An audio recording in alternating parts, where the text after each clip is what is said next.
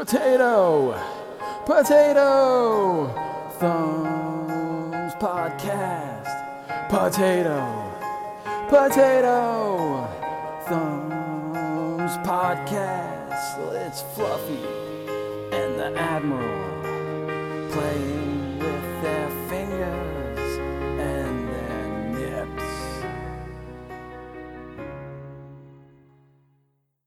Welcome to a Potato Thumbs Podcast, episode 59. With me this week is my co-host, Admiral Nips. Oh, wait, he's not with us this week, is he, guys? Val, he hunting trip? Yeah, he told me that he texted you. Where did he say exactly he was going hunting? He's going all the way to Europe for this. He couldn't find anything good around his place, which is kind of weird because he's in the middle of nowhere, but you know. No shit. He's going like full on like old school, like I think it's British, you know, like if you guys are familiar with Borderlands, Colonel or what's his name? Sir Hammerlock? Yeah. He's going full on like safari hunting. He is. Well, and here's the thing. I think if I am correct, which I usually am, Burning Wing put him up to the challenge of what he's hunting. Burning Wing, what is he hunting in Europe right now? Well, I believe he's hunting the ever elusive mastodon. The mastodon, like the band. Is he hunting Mastodon the band on their European tour? Yes, that's awesome. It's a low profile tour. Not many people know they're over there. But oh, that's awesome, man. He got word from some reliable source. What type of tools do you use to hunt Mastodon the band? Is that like you need a giant beard to blend into the background first? Yeah, for one. Yeah. You have to have little to no hair on top. I see what's going on here. More aerodynamic, right? For the head-on shoulder for safety, charge. You know, can't forget those. Gotta protect those eyes, man. Gotta protect those eyes, and probably like a slick wit, you know, to crack jokes whenever the opportunity arises. No. That's not needed. He's good. Awesome. He's got the laugh to cover up any downfalls, you know. Yep. Well, I guess the secret's out. We have some guests helping me out tonight with this very special episode from Barely a Destiny show. Slapshot Scott. Scott, how are you doing tonight? Good, boys. How's it going? I actually made it out of the nether realm. I appreciate you guys adjusting your schedule so I could be on this and not record while I was at work because, you know, I've said it on our show a couple times before, like 3 nights of the week, man, I'm dead to the world. I come out on Tuesday and I'm that Robin Williams in the original Jumanji meme. Like, what year is it? So awesome, man. I think it's going to be fun tonight. Fresh off of a camping trip where he backpacked all of his teammates in the Crucible last night. Val, how are you doing tonight? Oh, man. After last night, man, today was crazy. Although last night was pretty intense too. Those guys were good. Those guys were real good. Yeah. I take it that you met more fierce competition today. Dude, competitive. This is like the first time I went into Crucible, not in private matches, because you know, friends are so much more fun. But like competitive today was just brutal. Like Telesto, I did not realize that gun was so tilting until you run up against a whole team of Telestos and they just sit around a corner and just map the whole room in Telesto shots. Yeah, I actually heard that one of my clanmates is a fucking huge fusion rifle guy from D1, and he was mad that fusion rifles were kind of not great in D2. And so I apparently heard he went on a fusion rifle rampage with Telesto last night and just murdered everything in sight in the Crucible, and then went into the Nightfall and like one-cycled the boss. That's awesome. What the fuck happened? That's awesome. Crucible is pretty brutal because like they can outrange you by like a mile, so you can't even get in like shotgun range. Yeah, and, like, it has. Shit, wow. It has like auto rifle range for sure. Yeah, and like if you get close. Yeah, if you get close, it one-shots you if it hits 4 bolts, I think. But even if it doesn't hit you, like those 3 bolts are enough because like it explodes again. So like no matter what, you're screwed. Like you either have to dodge it entirely or you're dead. Like there's no way around it. If there's multiple people shooting it, like there's just like these little almost like mines on the freaking walls everywhere. If you're not paying attention, it's just they like last forever death. too. Yeah, They don't blow up. I don't They think they do. blow up. dude.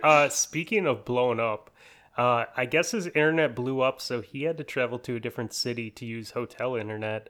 Burning Wing, how are you doing tonight? Well, I'm doing all right, but I will have to say I did find worse Wi-Fi than at home. So that takes some talent. It's so bad I can't even play PvE Destiny. Yeah. Oh Lord, that's horrible. Yeah. Did you see the potatoes in the wall that the cables plugged into, or? No, so it's actually just the plant. The potatoes haven't formed yet. Like once the potatoes form, that's when you get my internet. So we're still waiting for the plants to finish growing. It's just stuck in the planter in the ground. I like it. Yep. So, Burning Wing, you haven't played D2 yet. Scott, have you gotten to jump into Destiny yet since the patch? Yes, actually, I was determined last night. I work nights, for those who don't know, so I get off of work, come home, usually sleep, then can get up and do stuff if I'm not going to work. So I short shifted it, had a nap and a bunch of running around to do. My wife and kid went to bed yesterday. I'm like, all right, it's Destiny time. And I want to say probably that was like at 12:30. I'm like, I'm just going to play one round of, I'm going to play one thing, I'm going to go poke around the tower, check out the new weapon system, maybe go do a patrol on Mars, see if any cool gear pops up. That was at 12:30. 3:45, I went to bed. Yeah.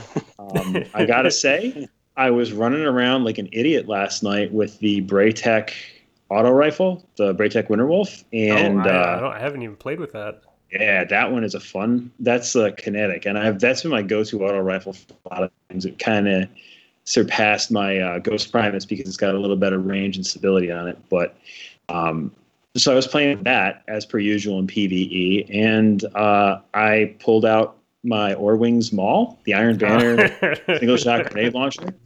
You dirty man. Yeah, and then I was using the Sleeper Simulant. I wasn't in PvP. I was like, I'm just going to go do some stuff on Mars and see what happens.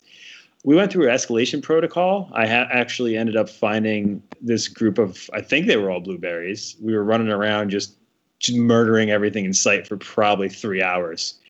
And it was absolutely crazy. It's so much fun. Those yellow bar knights pop up and they think they're going to fuck you up. And you're just like, hey, guess what? Orwings Maul right to the chest. And they just explode. I tried it Crucible today. I for those of you who don't know, don't listen to our show, aren't familiar with me, which why should you be? I'm kind of a hermit anyways.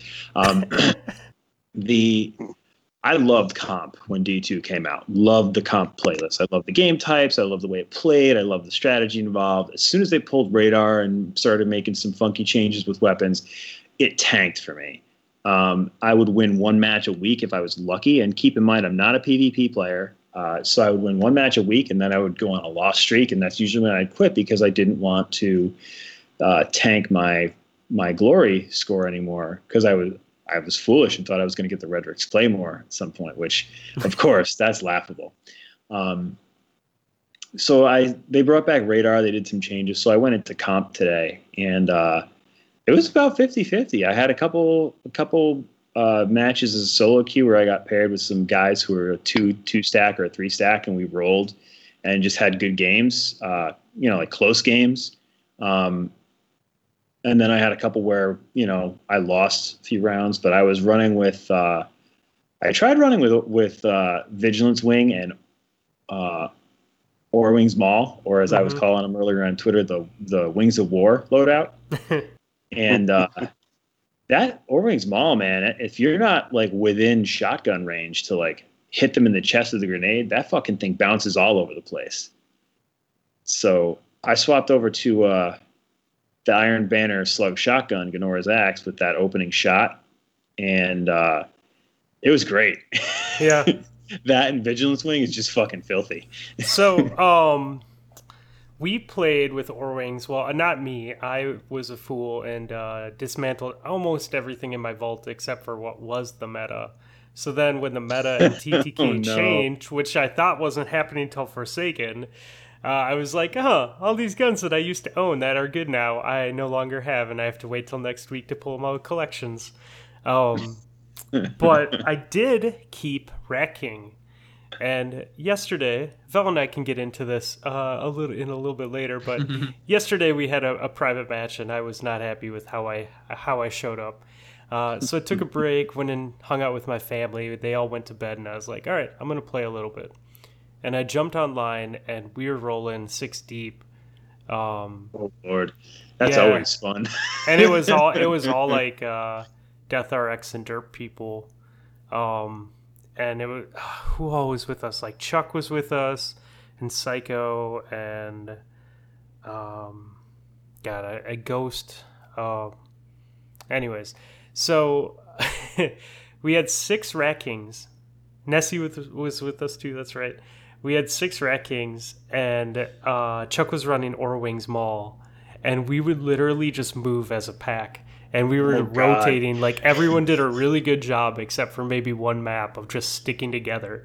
And if you spawned up, you just waited for someone, and you all just started running together and got back with the pack.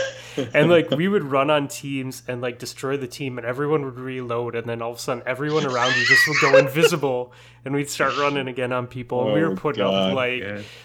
Yeah, like everyone was like in the 20s or 30s for like the points beautiful. Or whatever, the eliminations, and KDs were really high all night long. It was fun, dude. But watching Orwings like stun people, you know, like they'd see us running and they'd start shooting, and then Chuck would just launch a nade and like stun the people, and the rest of us just like charge from all over the place and shoot them down. Dude, that's the funniest thing with that gun too. I noticed last night because as I was running around, like I said, escalation protocol. As soon as those fucking knights spawn up, I'd pop them with a grenade. Yeah. And after a while, I started noticing they like shake their head and wander around, like walk the wrong way. I'm like, oh shit, it stuns them. So it was really funny to do that. Like they spawn up in those green circles, and you just hit them with a grenade, and it's like, what? And then there's 4 guys with swords there to just chop them in half. All right, so Val and Scott, Burning Wing, I'm sorry, you're gonna have to give me like what you're most excited for, since you haven't really been able to play. But with what you guys have done in the Crucible, what do you think the best subclass is right now? Val. Subclass? What works for you? Not like necessarily what's meta, but what are you liking right now? I mean, I've been like a hunter main just because I was a warlock main T1, and after the skating got messed up, I just can't play those classes because I'm just so like, it's just muscle memory, and I just keep screwing up my jumps. Yeah. So like I've been on hunter a lot, and so I'm still on hunter, and I'm thinking like golden gun is starting to become more favorable. Like it's a little bit longer of a super, and it's a little more accurate. But I've been doing Blade Dancer still, or not Blade Dancer, Arc Strider. But Arc Strider with Frosties. Or no, Stompies. Stompies for the high jump. Stompies, yeah. And like I've been having a really, even though I don't have no shotgun bullets to like make it like D1 worthy, but like just jumping over people and like watching them just spin in circles has been making my night. Like it's just so enjoyable because like you just slide in, because like the Stompies give you extra slide distance, so you can slide in, shoot your shot, and then just jump straight up. And so these guys are like looking for you, and then you're above them, and they don't know where you are, but they see it on the radar. So like they're looking for you, and you just come down behind them, and then jump again, and they're just like they're so confused. So I want to intervene here, Burning Wing. You were in a stream of mine last night. Is this correct? I was, yes. And what was the number one phrase that my fire team was saying last night in private matches as we were warming up? Besides, goddammit. And what followed the goddammit? Oh, shoulder charge. Oh, no. Someone's name, maybe. Goddammit, Val. Yeah.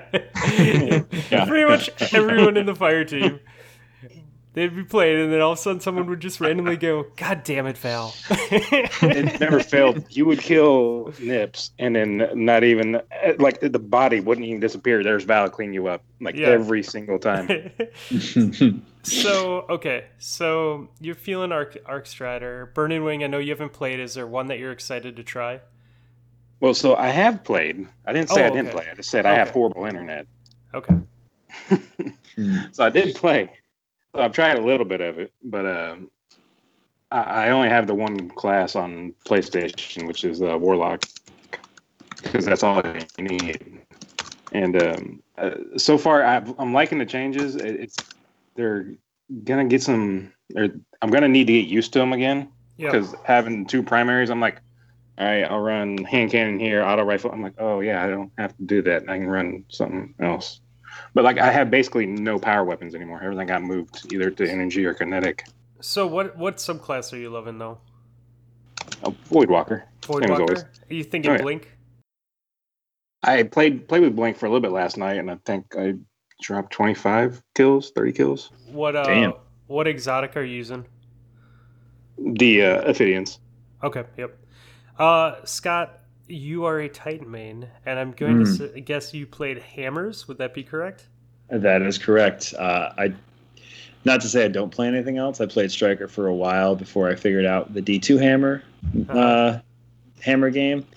But man, that top tree hammers with the shoulder charge. Oof. I had some dirty ones today. I came around a corner and just popped the dude in the head with the hammer, and he just turned into orange dust and floated away. I'm like sitting there trying. My kid's napping. I'm trying not to scream like "fuck yeah!" Shoulder charges back, baby. Let's do this. Did you happen to have boots on that maybe give you an overshield, or what exotic were you using? Oh man, I usually roll with utility, so I'll go with the armamentarium, and I will fucking drop grenades all day. Thermites. Which thermites? Yeah, thermites down. It's area denial, dude. Thermites. You drop them down a hall. Like, I love doing it as a surprise. You know, I'll rush in, I'll get a couple shots off, and then my favorite thing to do is jump up and like basically Titan skate in the air back. I mean, I play PlayStation, so I can't Titan skate very well. You know, it's on PC you can do it, but like basically it's like a hit and run. You run in, you hit them with like, you know, in this case I was hitting them with Ganora's axe, or I was getting a few shots, a few bursts off with Vigilance Wing, and then as they're rushing me, I jump in the air, boost back, and then throw a thermite grenade at my feet. And that thermite, the wave of flames will clean them up. So you get like double and triple down like that. For the shoulder charge, man, I love just like rushing at people from the side. The animation on that shoulder charge is so goddamn great. Good. It's so good. So I thought I was going to be maining Warlock, man. I played Warlock a lot this week after being on a Hunter for months. And then after the game last night, I was like, fuck it, I want to do something fun. Like, I want to play stupid, like, for the rest of the night. And I was like, what would be fun? And I go, I want to shoulder charge people, because Nips has been shoulder charging me all fucking week. Like, so I jumped on Striker first, and I played a game with Striker, and it was fun. And then I see the exotic I was wearing was the MK44 stand-asides, which, as you run on the ground, you get an overshield, and the longer you run, the more powerful your shield gets. I was like, oh, this works for every subclass. So I went to hammers, and I picked Top Tree.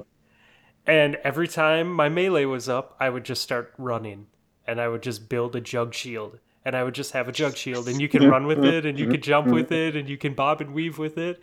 And I would just, out of nowhere, just like, just bash people, dude. It's such a scumbag, like, loadout, but it's so effective, and it's so good if you know how to use it. There was so many times last night that my team would be like running up or cornering someone or doing something like that, and out of nowhere I would just come flying and just like shoulder charge the person into a ball of flame and just keep going. Like, I did find that it's so hilarious. Getting off of my Voop and switching to a shotgun. I think it was Shotgun Inaugural Address. I think that's what I was running. that worked well with the Titan. With Perfect Paradox and Inaugural addressed running the full auto shotgun. Ooh, yeah. Perfect Paradox. I actually, as soon as I heard that was going to kinetic, I have the problem for me with loadouts for D2 is like a lot of the kinetic weapons just don't fit a niche that I play in. So like I've got Sweet Business, I've got Vigilance Wing, the Braytech Winterwolf is like one of my go-to auto rifles, Ghost Primus, like Antiope or Antiope, however you say it. That's another one that I use quite a bit. Those are like really, really good guns. But those are like the only guns that I use. I've actually, I'm usually not a big hand cannon guy. I'm usually, like I said, scouts and autos, but I started using Midnight Coup in the Crucible last week. And it's just like, you don't even have to hit him in the head. That's also very dirty. You can just body somebody a couple times and they instantly die with cleanup shots and stuff. So that Midnight Coup, I think, is in one of the better archetypes right now. Oh yeah, that's the same as Dire Promise, I believe. I don't know. 150. Is it? Yeah, it's a 150. Dire Promise is what? Is that a 110? I think. I can tell you. I'm pulling it up right now. No, I think Dire Promise is 140. It might be one. It might be 150. I know it's one of the faster ones. I have one. Dire is 150 too. Oh no shit. But yeah, I immediately, like, I have a handful of kinetic slots open, so I grab Perfect Paradox and I'm like, man, when I figure out what I'm going to run as an energy weapon, this thing, it's going to be so good. I totally had it somewhere. Oh yeah, here it is. So yeah, so Dire Promise and Midnight Coup, they are both the 150s. They're the fastest time to kill for headshots and body shots out of the for headshots out of the hand cannons. Body shots, the fastest is the 180s. I don't know. I like Midnight Coup, man. That's what before I had Redrix, that was my go-to PvE weapon because it had Rampage and Outlaw on it. It's crazy in PvE too. Like I was playing a little bit with Escalation Protocol with that, and it's just like almost two-tapping some of those red bar enemies. You just like ping, ping, and then it reload procs, and you're just like speeding through. Or no, I was doing Lost Sectors last week on Titan with them, and it's just like, you ping them with the headshot, and then it's just like you see the thing flash like Outlaw and Rampage, and you reload so fucking fast. It's not even funny. Yeah. So speaking of hand cannons, yeah, how do you guys feel about the recoil? Because Ramblin' posted a pretty big bug about it. Yeah, so PC is bugged for sure, but the way it's worded, I don't know if it's bugged on Xbox and PlayStation. Like the way that Bungie said that it was bugged on their tweet, it wasn't totally clear if it was bugged on everything or just PC. Because it was something like, something is known to be bugged on PC and hand cannon recoil. And it was like, is hand cannon recoil like with the PC, part of it? Or are you just saying this is bugged on PC and then hand cannon recoil for all of them is bugged? So I feel like with the "and" statement, it's two separate things. Yeah, well, and that's kind of, I don't know, man. So it's not just hand cannons though, right? It's all guns. Because in a tweet from Ramblin', he tests the Redrix as well. The Redrix, yeah, and it is a big difference between before he goes into menu and after the revive. Oh, yeah, for the pulses, it's not as big, but like as a hand cannon, but it's still pretty noticeable. I mean, like at range, it makes a pretty big difference. Huh. Interesting. I wonder if that's why I hated the Redrix when I first tried to play with it, and I was like, nope, I cannot challenge hand cannons right now. Is this part of it? Now, is this recoil thing? Is this a new thing since the patch, Yes. Okay, it was introduced this week. All right, I haven't played enough probably to notice then. Either that or it's not bugged on what is it? PC? No, PlayStation, sorry. Yeah, it's not bugged on PlayStation. It might not be bugged on PlayStation because I didn't really notice too much difference. I was still like mapping people with Vigilance Wing and kind of laughing about it. I'm bad with hand cannons, so I just defaulted back to a pulse rifle. And I just looked for the best pulse rifle stats that I could find, and I was like, I'm going to use this archetype. So, I don't know. They did a lot this week. Do you guys think the new TTK is good? I'm actually surprised at how good it is. Like I said, not being a big PvP guy, I'm usually fucking cannon fodder for the better players. So anything that gives me a fighting chance of getting away and not tanking my efficiency rating I'm a big fan of. So like for a while, everybody wanted a quick TTK and whatever, and I was kind of like like if you want it to be so fast, like it's gonna end up like Call of Duty, and I despise those games. So I'm like maybe. Whatever, but I mean, just the little bit that I played today, man, it was so much more fun, and it was like I feel like they got it just about right in the sense that like before I would get into punch fights with other subclasses in the Crucible, and Titans were not supposed to lose fist fights. Well, I would sometimes lose fist fights, and it would be very infuriating. That's after like tagging them with the end of a burst of a pulse or something like that. So I think they got some of the TTK changes pretty good. Still not. Like I said, I only played a few games this afternoon, probably for like 2 hours or something like that. So it's still not a lot of seat time with the new weapon system and everything else. I think it's going to change. I think it's going to change a lot, though, dude. Like that's the nice thing is, this is like it's like a weird draft preview this week, right? Because not everything is correct. We know we're getting a day one patch, and right. we don't have any of the new weapons. We don't have any of the new weapons that fit in the new slots, or chasing random rolls or adding perks. Like, see, I'm thinking that the new weapons and the random rolls are going to be the big thing when that comes out. Yeah. Like, it's fun right now, but it doesn't feel a whole lot faster to me, anyways, than it did before. I just noticed I was hitting people and they were going down quicker, like the one-hit shoulder charge thing was fucking huge. I got at least 5 of those this afternoon alone. Oh my God, dude. That padded my KD so much yesterday. Yep. And even with like, talking about like other weapons that I don't personally use, like I'm not a sniper, but I got domed like 4 times by snipers today. And I'm just like, motherfucker, I forgot they even existed. You get a good sniper, man. We were doing private matches with Stormy and Fel, I think you were playing with us, weren't you? Mm-hmm. Yeah, and watching fucking that. Dude, fucking Stormy, man. He's OG sniper, like from D1. Like he did a lot of trials carries. He was very handy with the sniper, and he was just back to his old shit. Like, you walk through a doorway like an idiot, like I do all the time. And, I was so good at the end of D1 about being smart about doorways and all that stuff, and it all went away with D2, and I just slowly got bad habits back. And, like, we're playing, and it's just like, oh, punished for going through that door wrong. Oh, punished for doing that door wrong. Oh, punished for peeking that 50-50 lane like an idiot that everyone peeks. It's just like, oh, yeah, this is a thing. And then...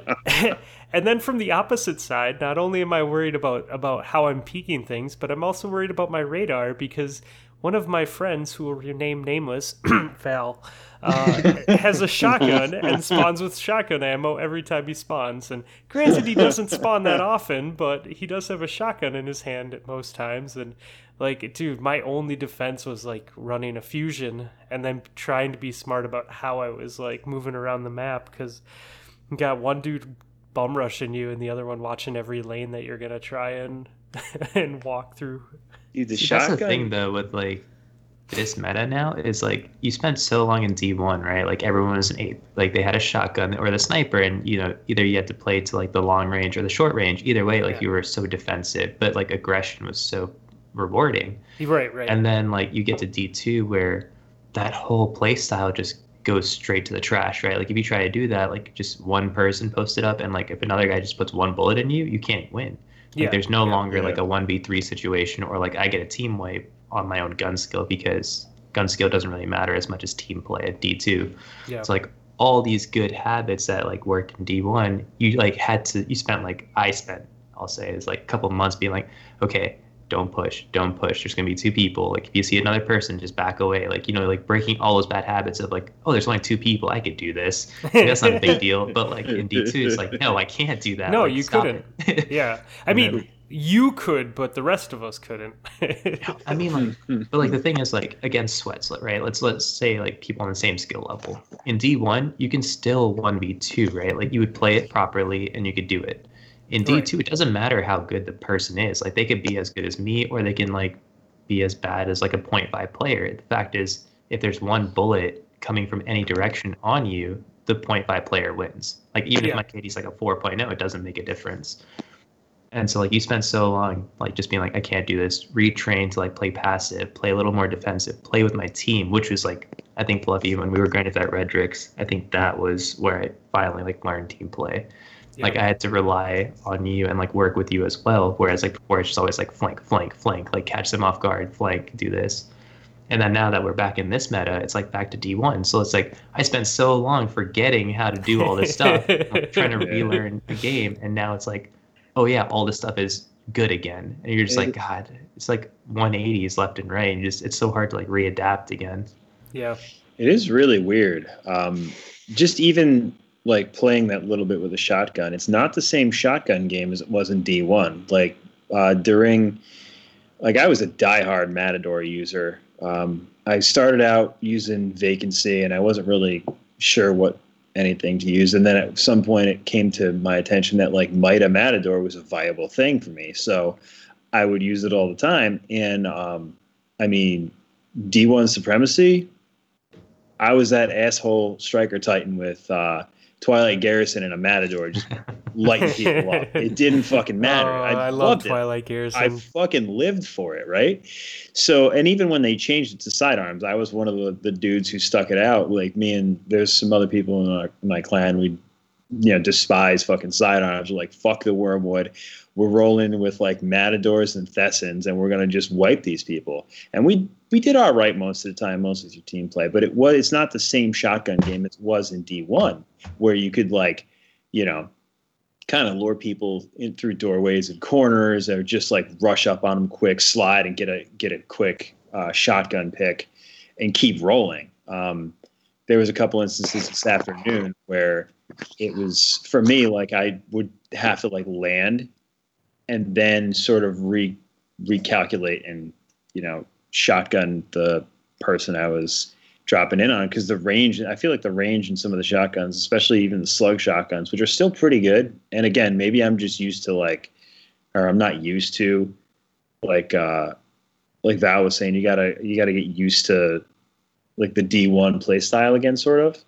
I think that's kind of what it might be with me. But yeah, I wasn't able to like, map people with a fucking Ganora's axe like I used to with Matador. So it's definitely a different game with at least shotgun play. I'm enjoying it. I'm having fun so far. The shotguns made me, and the snipers even more so, I think, made me realize that I need to maybe mess with my sensitivity.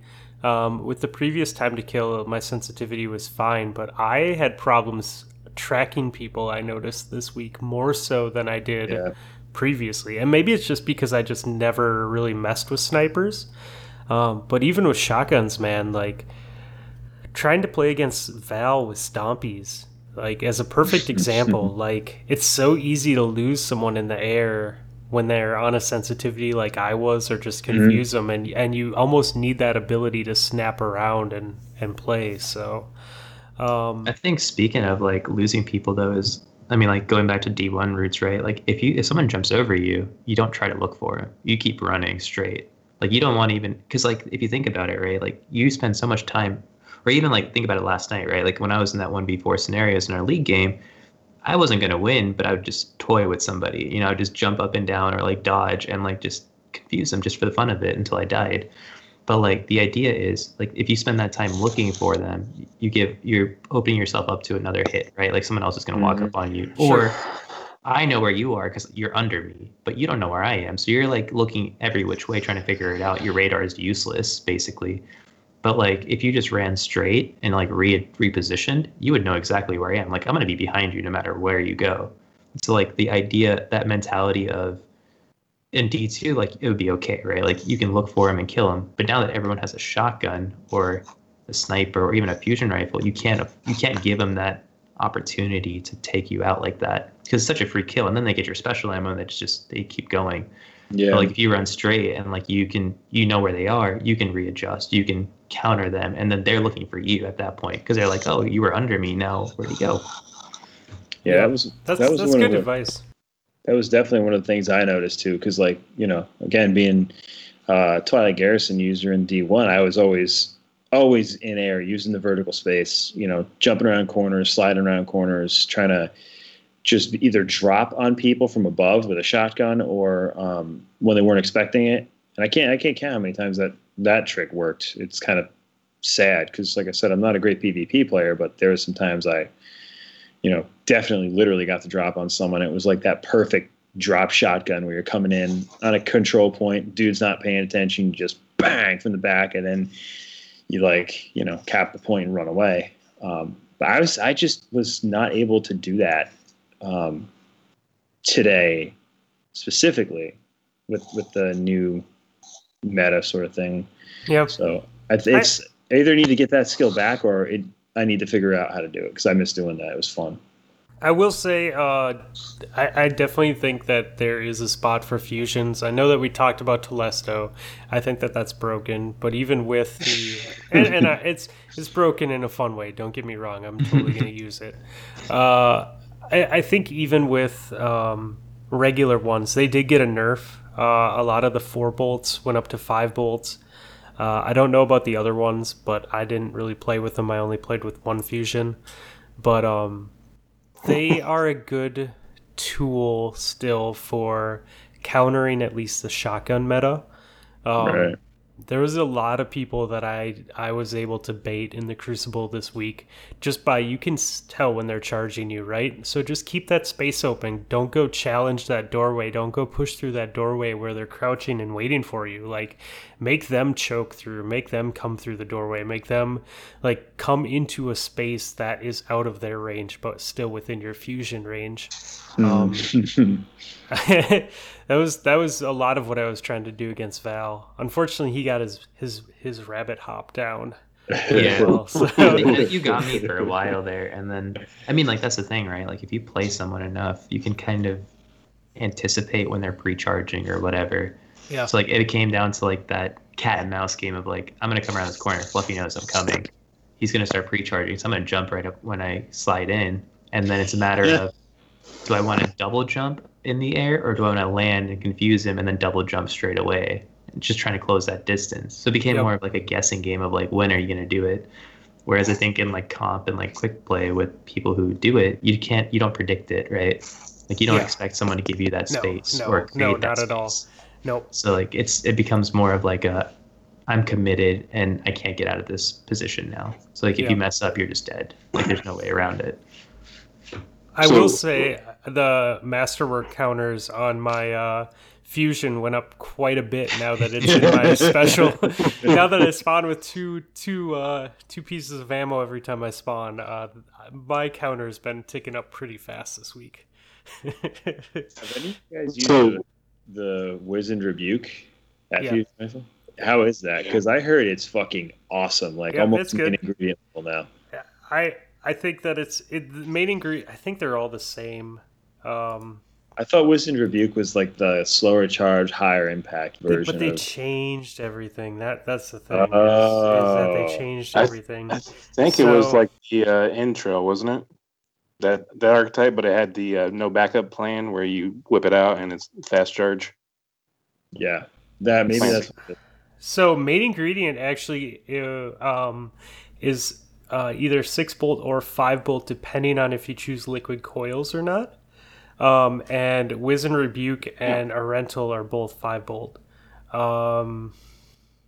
Charge time for the Wizened Rebuke is either 900 or 860. Charge time for the Arental, which is what I use, is 820, and it's the fastest charge time in the 5 bolts right now.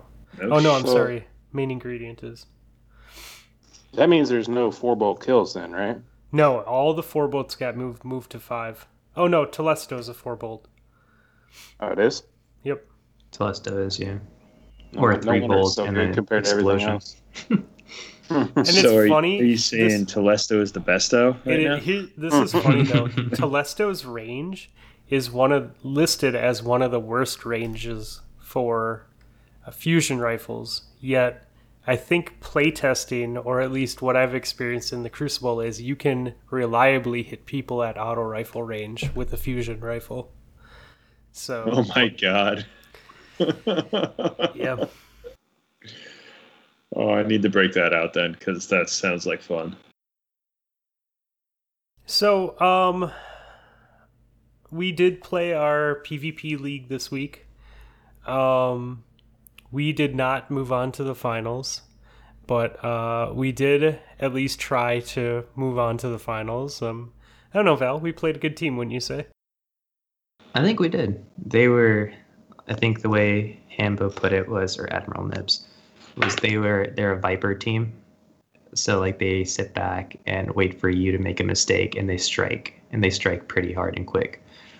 Whereas like he described like Dex and them as constrictors, where it's just constant pressure, so you'd have no room to breathe, and it's just always you spawn and there's someone on you, and you can't. Basically, the constrictors are always forcing you into mistakes, where the Vipers are asking you to make a mistake.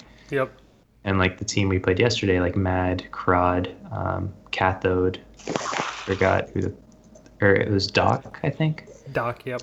Yeah, those guys were just so patient, man. Like they would just hold a lane down, and Crod, the sniper, was just he slides and you're just dead. And you're just and like, we just fed them, or you didn't, but the rest of your team just fed them with mistakes. I mean, that was our downfall. Was like we didn't adapt to that play style well enough to counter it, and they're all skilled players, and you did very well, Val, but it was definitely a trade-off on who is making the most mistakes each game and feeding them kills in the 3 that we played. But I mean, like, if you think about that game though, like I think we were the underdogs, and we were like the percentage chance of us winning was definitely low. Oh yeah. I mean, not even 30% maybe. I mean, we had some bad odds. No, like I didn't know who Doc was, but like he played really well too. So like I think a Cathode was probably the weakest link there, and even then he knows how to play to his strengths, right? Like he was still better than me. he had that grenade launcher, man. Like whenever I got hit by that, it was just like, okay, like I had to dodge out of here, I'm dead. It's just he knows how to play with his teammates so well that you can't even like focus down the weakest link because he's so well protected. Yep. And he always has someone, or he supports someone really well. But I mean, like, given that team, you were saying Crod had 12 Valor resets this season. Yeah, dude, that guy. 12. Like, think about that, guys. 12. Oh my god! I think like I was in Charlemagne or something. Like I was just on there randomly one day, and he did his PvP stats, and he had like 30,000 glory, and I'm just like, dude, what the heck? I had 2 and I thought I was pretty good, but like this guy has 30. Like I had, I think 4,000 or 5,000 glory. This guy has 30,000 glory. So like he plays nuts. Yeah, he plays a good bit. So like he definitely knows his way around the Crucible. Yeah, and Mads does the Sherpa thing on Reddit, so he's good. And I think Doc was in the PvP Bear League with you guys. So they're all like, they all know their way around a gun and around the team, you know. I don't know. I'm glad that we got to play. It was fun. It was a fun league. Yeah, for sure. And I mean, like, I think from our first game to yesterday's game, regardless of like even if we lost or not, like just the improvement in team play versus, I mean, like remember that first game, like we couldn't even win a control match. Like we lost like what was it, like 100 to like 10. Like, oh dude, we got stomped so bad. And they were the first team that we played too. They were the very first team that we played, and we just got stomped. And then Chuck followed it up with an even bigger stomp in the next round. And Scott, Zan's on our team, so Zan was playing with us through all this too. Yep. So. He's pretty good. He loves that fighting line. I don't know what he's going to do now that all the breach loaded grenade launchers are in that special like energy slot, but he loves that fighting lion, man. And I've seen him play with that thing before. It's fucking, he's nasty. Like we played doubles a couple times, and we've like I said, I'm not really good, but like when I play with people I'm comfortable playing with, I can play all right. And there was this one doubles match where we wiped the floor, but he had something like fucking 25 or 23 kills. and the majority of them were with Fighting Lions. So this update definitely plays to the strengths of players like that for sure. Yeah, and all the grenade launchers are buffed too, right? So like now I think he was saying he can get a hit and then it's one hand cannon body and you're dead. Yeah. So like, that means like we have to like adjust our resilience values now to like figure out, can I take that body shot? Yep. Yeah, I'm waiting for the Fallout Plays video about what resilience that should be running. I think everyone's looking at 6 right now. I think 6 is a magic number, but I think we'll find out more in the coming weeks what the best number is as the meta settles. Yeah, I saw on the Crucible Playbook someone posted some like stats of like this is how many each resilience. I think up to 6 gives you 1 point of health, and like 6 to 9 gives you 2 points of health, and 10 gives you 3.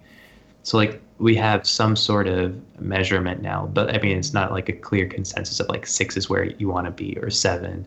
Yeah. Because I don't think anyone's figured out the meta truly yet. Like people are still playing with their guns, figuring out like what's optimal, what's not. Yep. No, it's only a 1 week meta. It's all going to change come Tuesday, anyways.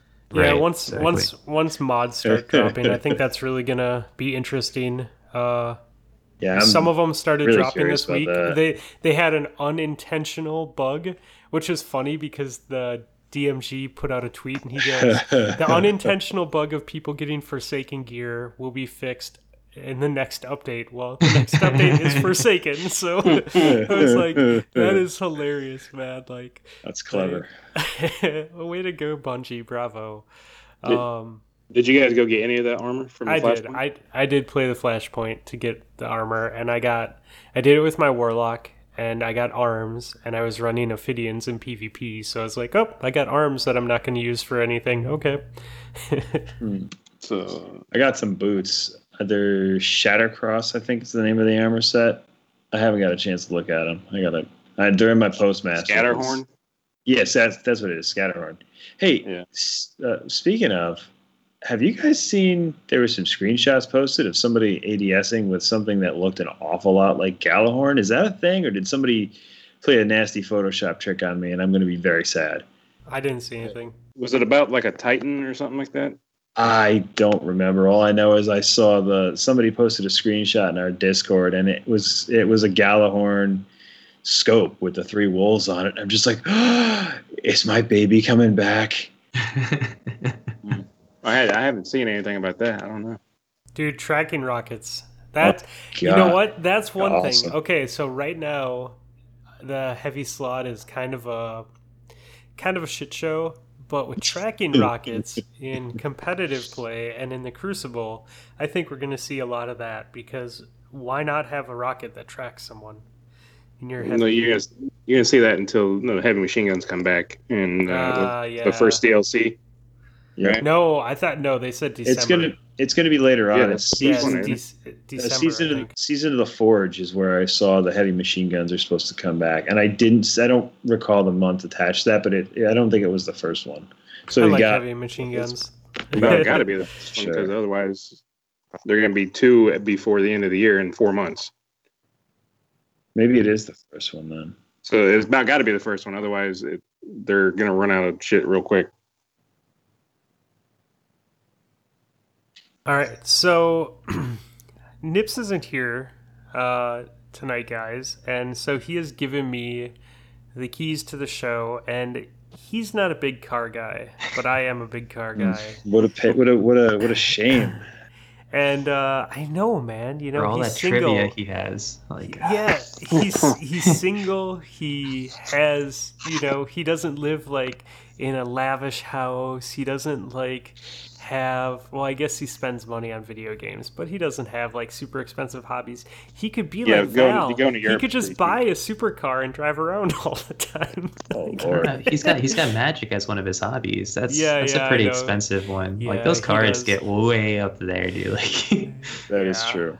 But anyways, so he said, I could bring all my recording stuff with me to Europe, or I could just enjoy my vacation. And I'm like, yeah, you should probably enjoy your vacation. He goes, why don't you do a little fun car show? So I brought you guys on so we can talk about cars over there. Yeah. Yeah. So I think the best way to start it off is We all are kind of different in how we are into cars and what cars we're into, which is kind of cool. So maybe like talk about a cool car event that you've been to, like whether it was like a professional thing or a show, or just a local meet, just to kind of give people like an idea of kind of the stuff that you're into and what you like. So, Scott, you said that you were doing something with off-roading recently? I was actually watching some of the shows. For those of you who don't know, I'm into four-wheel drive and off-road, mainly Jeeps. I know a little bit about Broncos, a little bit about Toyotas. Not necessarily as much as about Land Rovers and stuff like that. But it's mostly like, the technical builds, more rock crawling, not so much buggies, but like the street driven vehicles that can also climb some pretty nasty technical trails. And my son found the YouTube button on our TV remote. I didn't know. I thought we had to download it. And I'm like, I'm not going to bother with that. But he found it. So I'm like, oh, sweet. So we've been watching a show called Dirt Every Day, which is one of my favorite shows now because it's Fred Williams from Peterson's Four-Wheel Drive and Off-Road. And basically they do, which ties into this story, the story about the coolest event I've been to. I'll get to that in a minute. But basically they go out and it's Fred Williams and his co-host Dave. They go out and they buy different like four-wheel drive vehicles, not always new ones. Sometimes it's old ones. A lot of times it's old ones. And they go out and they build them. They take them out on the trail and they do stuff. They show you how to do things. They talk about like some of the history of them. They go to different events and things. And one of the cool things about Peterson's Four-Wheel Drive and Off-Road is they do something called Ultimate Adventure every year, which is basically the magazine staff from the group of magazines that they're in. They all, because they're magazine editors and it's their thing, they pick a rig or a theme. So one year it was all full-size rigs. So everybody had like the larger, like some of the Jeep pickups and the Scrambler. And then there was guys with full-size Chevy pickups, the square bodies, and a couple of full-size Broncos and things like that, which is really cool to see because you don't see as many of them out in the wilds nowadays. Mm-hmm. Sure. And then like another year they did like coast to coast. And the thing with Ultimate Adventure is the vehicle has to be able to drive 60 miles down the road, like 60 miles an hour down the road for, 150 miles, whatever, in between spots, because sometimes they do go cross country. So my son and I have been watching that, and it's really funny because he's into it now. He's 1.5, so he loves cars, loves motorcycles and stuff. He makes the car noise when he sees them. So interestingly enough, the being into the whole off-road thing, I've built 2 Jeeps already, going on 3 soon, just over the years. The coolest car event or vehicle event I've been to, like I've been to a bunch of car shows, I've been to some other stuff, and it's fairly common. This one was a weird one. I was actually on a magazine trail ride for Peterson's Four-Wheel Drive and Off-Road, and my rig actually made it in the magazine. Oh, nice. Which was huge. So is this at the event, or is this like separate? Yeah, this is the event. This is what Cool. So basically, there's a shop up here in my area called Rock Crawler Suspensions. They make hardcore suspension for like, street driven vehicles, like mostly Jeeps. They have an arm for full size trucks and stuff like that, but the name of that brand is different. So I was tight with a lot of the guys working there for a bit. And one of the dudes sent me a text message, I think it was like a week before. He's like, do you want to go on a ride with us? Like, we're going out July 3rd. I'm like, yeah, sure. Because anytime, like, obviously with cars, you got to know everybody's going to have whatever performance shop or company. If it's an actual company or performance shop, they're going to have their shop vehicles out, and that's your chance to go see how they work. So it's going to be awesome. So for me, I'm like, yeah, sure. Awesome. So, I said, yeah, sure. So I show up at the rally point, meet up with all the guys and stuff. And they got their big, like 30-foot trailer with their 2 Jeeps, and there's a bunch of people with them. So there's like 10, 15 guys. I'm like, oh, sweet. I've done a couple of trail ride events before. You got, 10, 15, sometimes 20 vehicles to a group. I'm like, oh, this is going to be cool. We get out to the trail, and there were 43 rigs waiting for us, mostly Jeeps.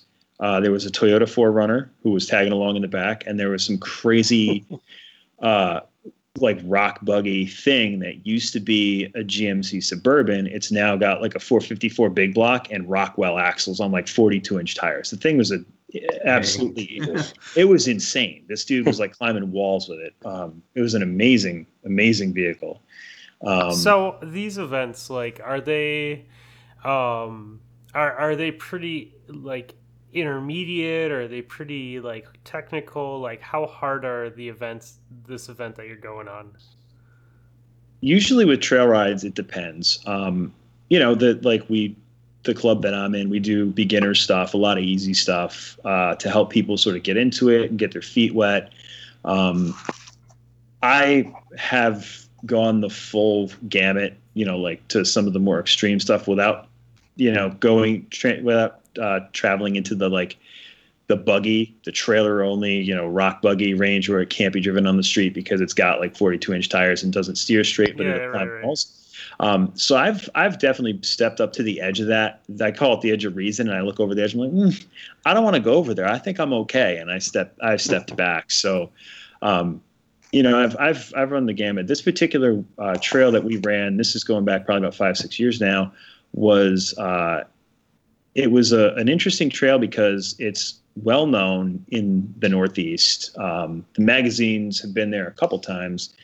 And it's basically, if you imagine, like there's a short bit of woods that you climb up, and you imagine like a ski slope or a narrow ski slope covered in boulders and ledges, and that's kind of what it is. Oh, cool. So was this like the YouTube channel that you're watching? Were they there like filming like while you guys were doing this? This was before they got big with YouTube and stuff, but it was the magazine that has the YouTube channel that does that show now. It was them doing it. Mm-hmm. So like, my rig got in the sister magazine that's all Jeeps, JP.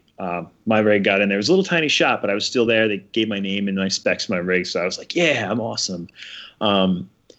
It was pretty cool. And like I said, we had a bunch of different build levels there. So we had guys on like, brand new 4-door Wranglers, $60,000 Jeep with, another 10 or 12 in parts. And they're climbing up these rock walls and taking it easy. And then we have these dudes who brought out like these hardcore, like race buggies, more or less. The rock crawler guys had one of their first JK platform, which JK Wranglers 07 to 17. They had their competition rig there that they were running. This is actually the first like event that I'd ever been on. A lot of the magazine runs are like they either put them out as invite only, so it's a small group, or something like this. It's a manufacturer or a vendor that wants to get their product out there into the magazine and show some of the rigs that have been built with it. So they'll put the word out on forums. So it's like, you're not getting Joe Blow off the street who doesn't know what he's doing. You're getting the guys who came in and they're like, they drop serious coin on the product and on the vehicle, and they built it so they know what's going into it. So, I mean, it was an awesome day. It was crazy because like I said, I typically had been on the easier side of things, but this is actually the first ride I was on where they had some like serious rollovers. And there was actually one person who did get injured, but that was more because he had more vehicle than he did skills. So, you tell him like, when you get your front tires up on that ledge, like ease into it, give it a little throttle when you feel the back tires connect with the bottom of the ledge, so it'll spin, heat up, and pull you up. This dude took that and just mashed the throttle. So as soon as his front tires went up, he mashed the throttle and it went over backwards. Yeah, I could see that. I could see nature coming in there. That's awesome, dude. That sounds like a good time, man. It's a fucking blast, man. And I mean, like just getting into like 4-wheel drive and off-road and Jeeps has gotten me into the rest of the automotive like gearhead world. From there I kind of went out into like I had a 06 Charger RT for a little while, Daytona package, so it had like the fancy paint and decals. I couldn't afford the SRT; those are fucking expensive. Nice, but man. I've gotten out in a little bit more. So, and I mean, That's always cool, man. I love it. I love talking shop. Love watching car documentaries, everything. So I think we'll get into that a little bit too. Burning Wing, why don't you go next, man? You're on a little bit of a different spectrum for cars. my spectrum is the old school Ooh, nice. hot rods. It's basically what I grew up working on and hanging out around. The thing I guess the thing that really I love about them is me and my grandpa used to go to car shows all the time, and my grandpa passed away about 7-8 years ago now. Mm-hmm. But he would tell me stories because he owned. I swear to God, he owned 90% of everything we looked at. He's like, "Oh yeah, I had one of those. I tore a rear end out of that. I'd put a 460 in there, race this dude, beat his ass. Couldn't go more than 30 miles an hour though." What the hell? So that's kind of what it was. Where I live, well, I don't live there now. Where I grew up in Wichita, they actually have quite a few like big car shows. Okay. They have, and Daryl Starbird started right outside of Wichita in Derby. Is that right? Yeah. You've probably seen Daryl Starbird cars, but don't know the name. He did a lot of custom cars. Anyways, he had a big car show there in Wichita for years, but it got bought out last 5 years ago or so. But so we have that one. We have one which is my favorite. It's called the Moonlight Car Show. It starts at 6 o'clock in the evening and it goes till midnight. That's awesome. Yeah, And that's what cool. they do is you bring your cars in. They have downtown blocked off for, I think it's four blocks east and west and 2 blocks north and south. And they have a bunch of car shops that come set up, and you see all these cars. There's normally about 500-600 cars here for this that's thing. cool. That's cool. Then it's at like midnight, it's like a reverse Cars and Coffee. Yes, that's awesome. So at midnight, the cops come in and shut down the street that this is butted up against called Douglas. So Douglas, back in the 50s, 60s, was the main drag there in Wichita. If you wanted to go racing, you went to Douglas because that's where everyone was going to be. So at midnight, the cops come in, they close it down, and the cars, if you want to, you don't have to, they'll go up and down Douglas, just like the old times. Lights still go work and everything. You go red, green, whatever. You stop, and then you hear them start revving it up, and they'll take off for a second. That's awesome. You can't do a whole lot because you got cops right there watching you. Right. But they have that, and then That's cool, man. That's cool that they're willing to shut down part of the street to allow that to happen.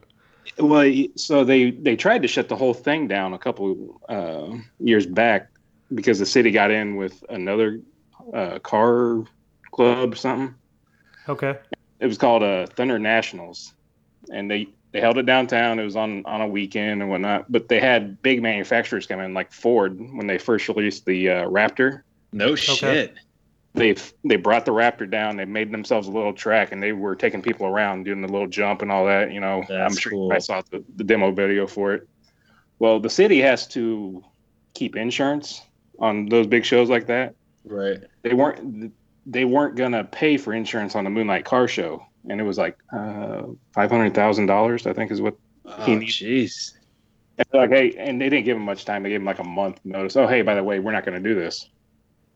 So everyone had to rally up and come up with a show. And the city was like, oh, we done fucked up. Okay, well, we'll help you cover some of that.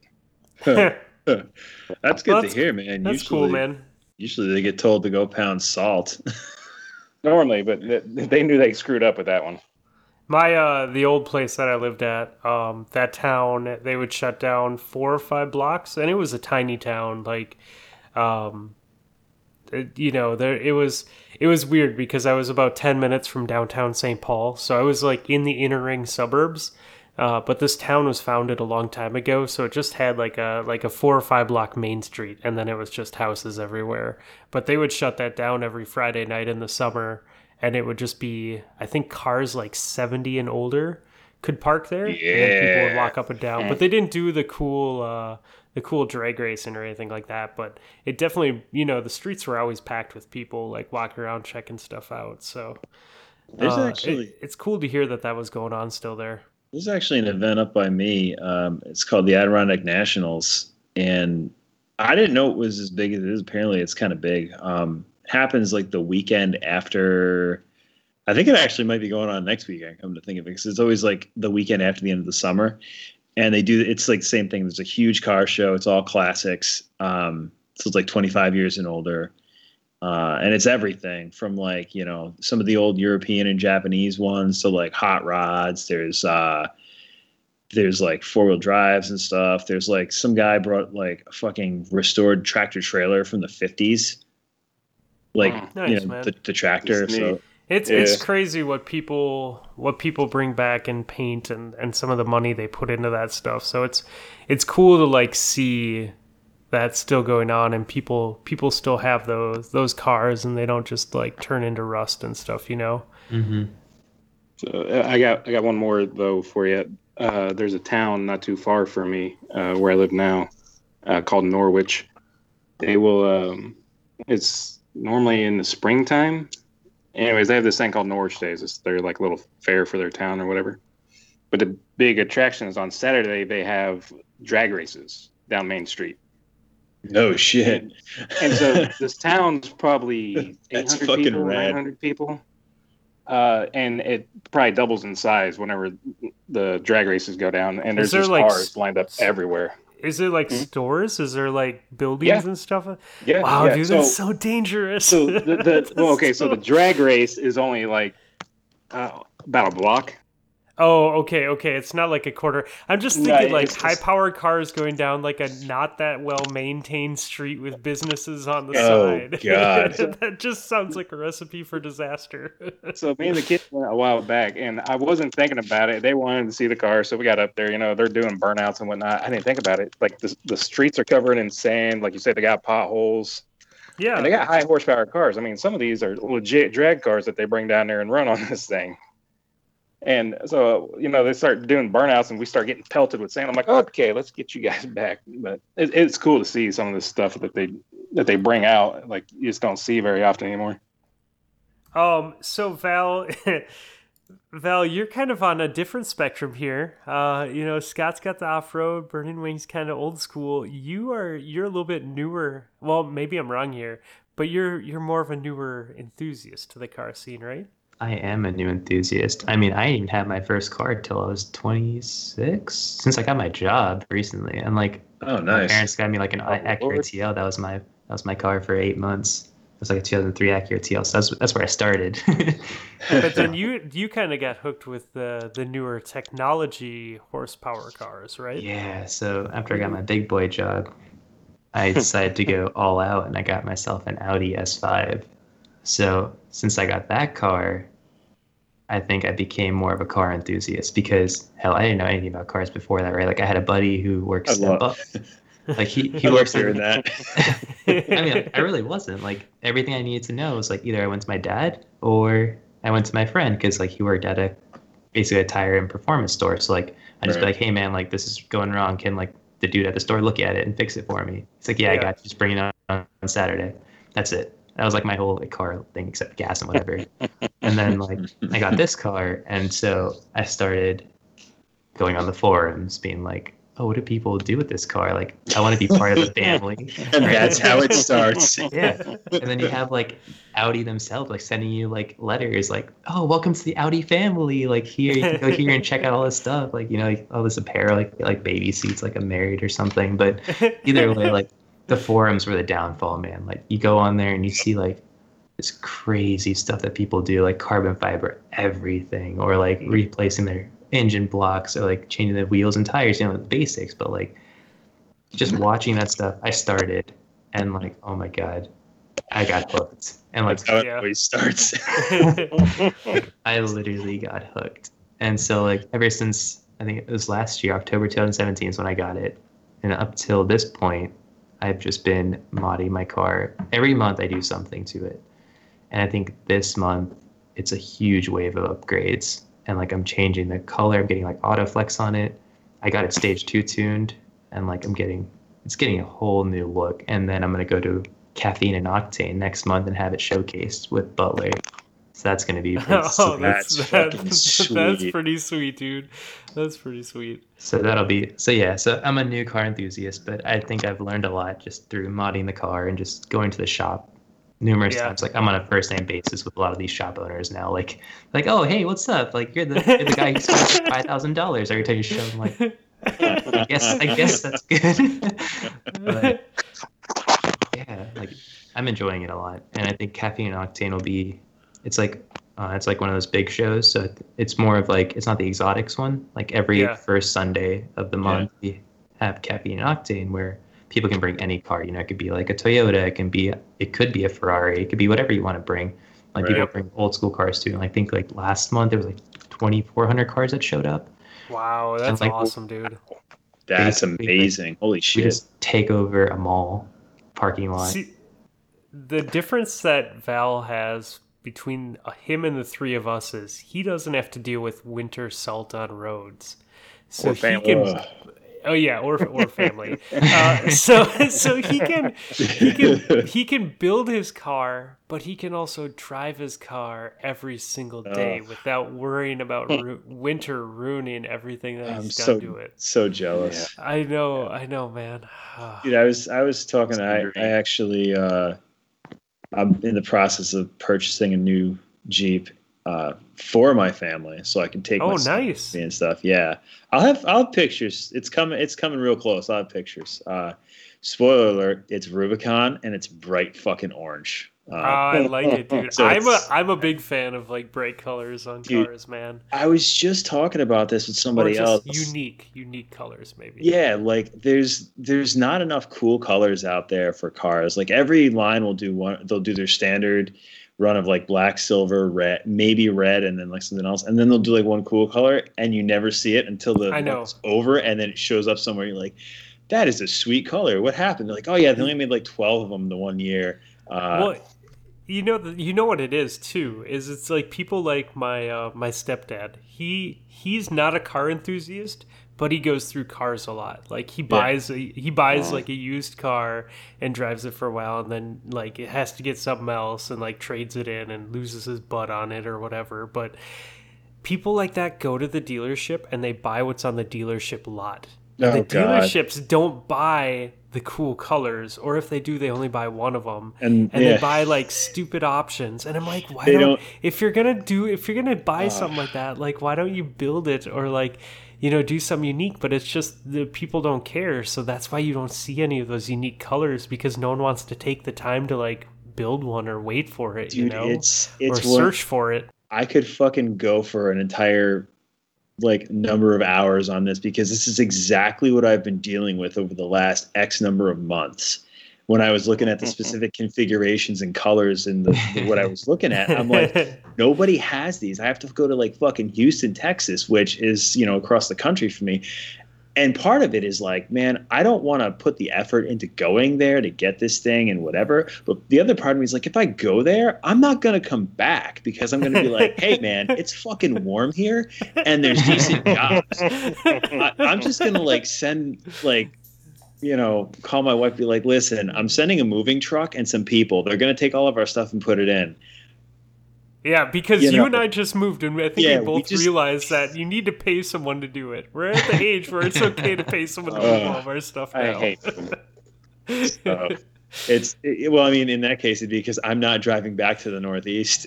I'm taking all of our stuff, and I hired movers for you, so you don't have to do it yourself with the child, you know. So I like it. But yeah, so man, it's funny. Funny you bring up the special color things, because I fell into one of the special colors on a car I bought a while back. Ooh. I had so the Mustangs are known for having that one-off color. Like you have this color, it's for like 500 cars, no one ever sees it, right? Yep. So I went and traded in an old hoopty for a newer Mustang. It was supposed to be an 09 Mustang. Well, something happened and they couldn't give me that Mustang. So they're like, we'll give you a brand new one. Just go pick one. Okay, twist my arm. And so I walk out there, and it's me and my wife, and I'm looking around, and we found this Mustang. And we swear to God it was black, right? Looked just black. It was a 2012 Mustang. And it wasn't the GT. It was just regular. It was the V6, but it was a 300 horse V6 with a 6-speed manual in it. So we're like, manual okay, being the keyword. Right. Yes. And so we're like, all right, cool. We'll go ahead and take that. And so we get to doing the paperwork, and we notice it says lava red on the paint. for the paint code, and we're like, no, our car is black. They're like, and even the salesman is like, yeah, it's black. So we walked back out to the car, and it's getting dark by this time. And we were looking at the car. You had to look at it just right, and you could see this red tint in it. He's like, God. oh, that's one of the special colors. That's fucking awesome. It was like, if you get a chance, look it up on Google. I'm already there. Beautiful red. Nice, dude. And I loved the car, but then I had to go and T-bone someone in it, and so I don't have it anymore. That's sad. Val, you are actually doing like a red. Now the one that Burning Wing's talking about, it's more of like a black maroon type of thing. But Val, you're doing like a red that has a black shadow to it, right?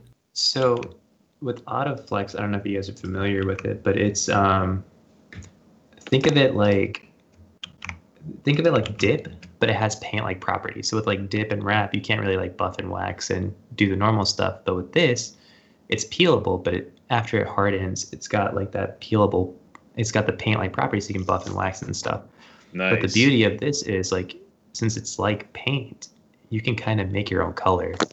And so what this guy did, and I linked it in the Discord, but this guy mixed two colors, which is like a bright red, and he's got like, it's basically like a 4-part mix. So you need like 100 grams of it, but like 75 is this carbon red, which is like this nice deep red.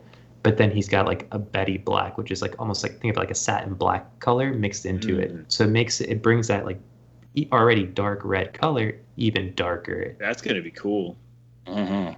So I'm getting that done, and I have a bunch of carbon fiber pieces. So like the contrast between because I wanted a red car initially, but like I don't need the cops looking at me more than they do already because I'm notorious for speeding. So, like, oh man, that might have been mentioned on an episode or two of ours in the past. Now I'm getting a dash cam, so like all my shenanigans and like people running from the cops will be documented for research purposes.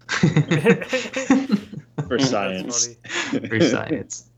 But yeah, that color I think is going to look really good against the black color of the carbon fiber and everything. So that's what I'm going for. I think. Oh, I'm sorry. Go ahead. No, I was just going to say I wanted to turn heads, but I didn't want to turn the wrong heads. If that makes sense. Right. You don't want to draw too much attention. I think the two colors. If I paint my car, which I would like to do, or maybe do Autoflex. There was at Cars and Coffee. I've always been a fan of like orange with a gold fleck to it. And there was a McLaren with orange with a gold flake, so like you look at it, it looks like orange, but when the sun hits it, it has like a little bit of like a gold highlight to it. And I've always been a fan of like that on cars, or else, oddly enough, like a purple. Like a purpley blue purple. Yeah, dude. There's a fucking plum crazy Hellcat. In my like I'm going to the grocery store just down the road because we just moved recently. Fluffy and I moved at like the same time, like within the same months or whatever. So like I moved to a new place like 30 miles north to be closer to work, and it's like a nicer area than where I was living before. So like you see your Audis, your BMWs, you see the everyday sort of Mercedes kind of cars, like not the performance vehicles, just the ones that people get that like want to have a nice car. You got your trucks and everything else. And then you got a couple Jeeps like mine and whatever. So like there's some head turners, but not too many. So I'm like, I roll into the grocery store parking lot one day and there's this purple Challenger there. I'm like, God, it's fucking sweet. Right. So as he's leaving, I was like, yeah, I was like, that's a rad car. That's an awesome color. He's like, thanks, man. So as I'm leaving, I'm like off his rear passenger quarter panel. He's in the left lane, I'm in the right. And I'm just, kind of cruising along, going home. I see him like, wait a minute, there's no SRT emblem on that. And I like speed up a little bit and the fucking Hellcat badge is on the front panel. I'm like, that's the best Hellcat I think I've ever seen. Cause it's purple, which is like the heritage color. It's the fucking Hellcat. And it's just like, so like 70s drag racing car brought to the modern age. Like that's so good. I love it. That's cool, man.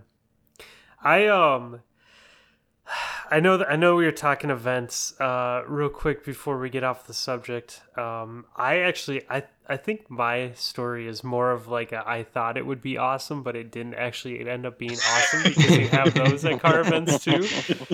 And I first started really getting into modifying cars when I bought my Subaru, and I was like, yeah, dude. There's a professional rally up in northern Minnesota. Like, I'm gonna go work it because like all these people in the club were like gonna go work corners and work the rally, and I'm like, hell yeah, man! Like, go hang out in the woods, like, be on the rally course. This is gonna be great. Well, I found out about it late, and a couple of my buddies that I would have wanted to go with me, they had plans, right? Like we only had a week or two to plan it, and it was already too late. So I'm like, oh fuck it, I'll go by myself. Like, why not? Go have a good time. I get up there and they give me my corner, and I have to go sit out in the woods. And normally with rallies, like you get a corner to work, and then halfway through the race, they move you to another corner, so they don't have to have as many workers. Right. Well, it just happened that my corner was used twice for two different stages, so I had to just stay there in one spot all day long. And so they dragged me out to the middle of the woods, right? Like middle of the fucking nowhere. And I get put with these two people, and it was a couple. And they were nice, but they were kind of like, they just wanted to do their own thing. So it ended up just being me like in the woods with this couple that didn't really want to socialize with me all fucking day long. And it was cool to see the rally cars go by, but there was probably only like 4 or 5 professionals. So it was like Travis Pastrana and Dave Mira and a couple other people. And you'd see them fly by, but they were going so fucking fast that it was literally like 5 seconds and then they were gone. And then a couple more would go by, and then you have like all your shitty cars like that are really good rally drivers, but they're just average dudes like us, so they don't have like millions of dollars to put into their cars.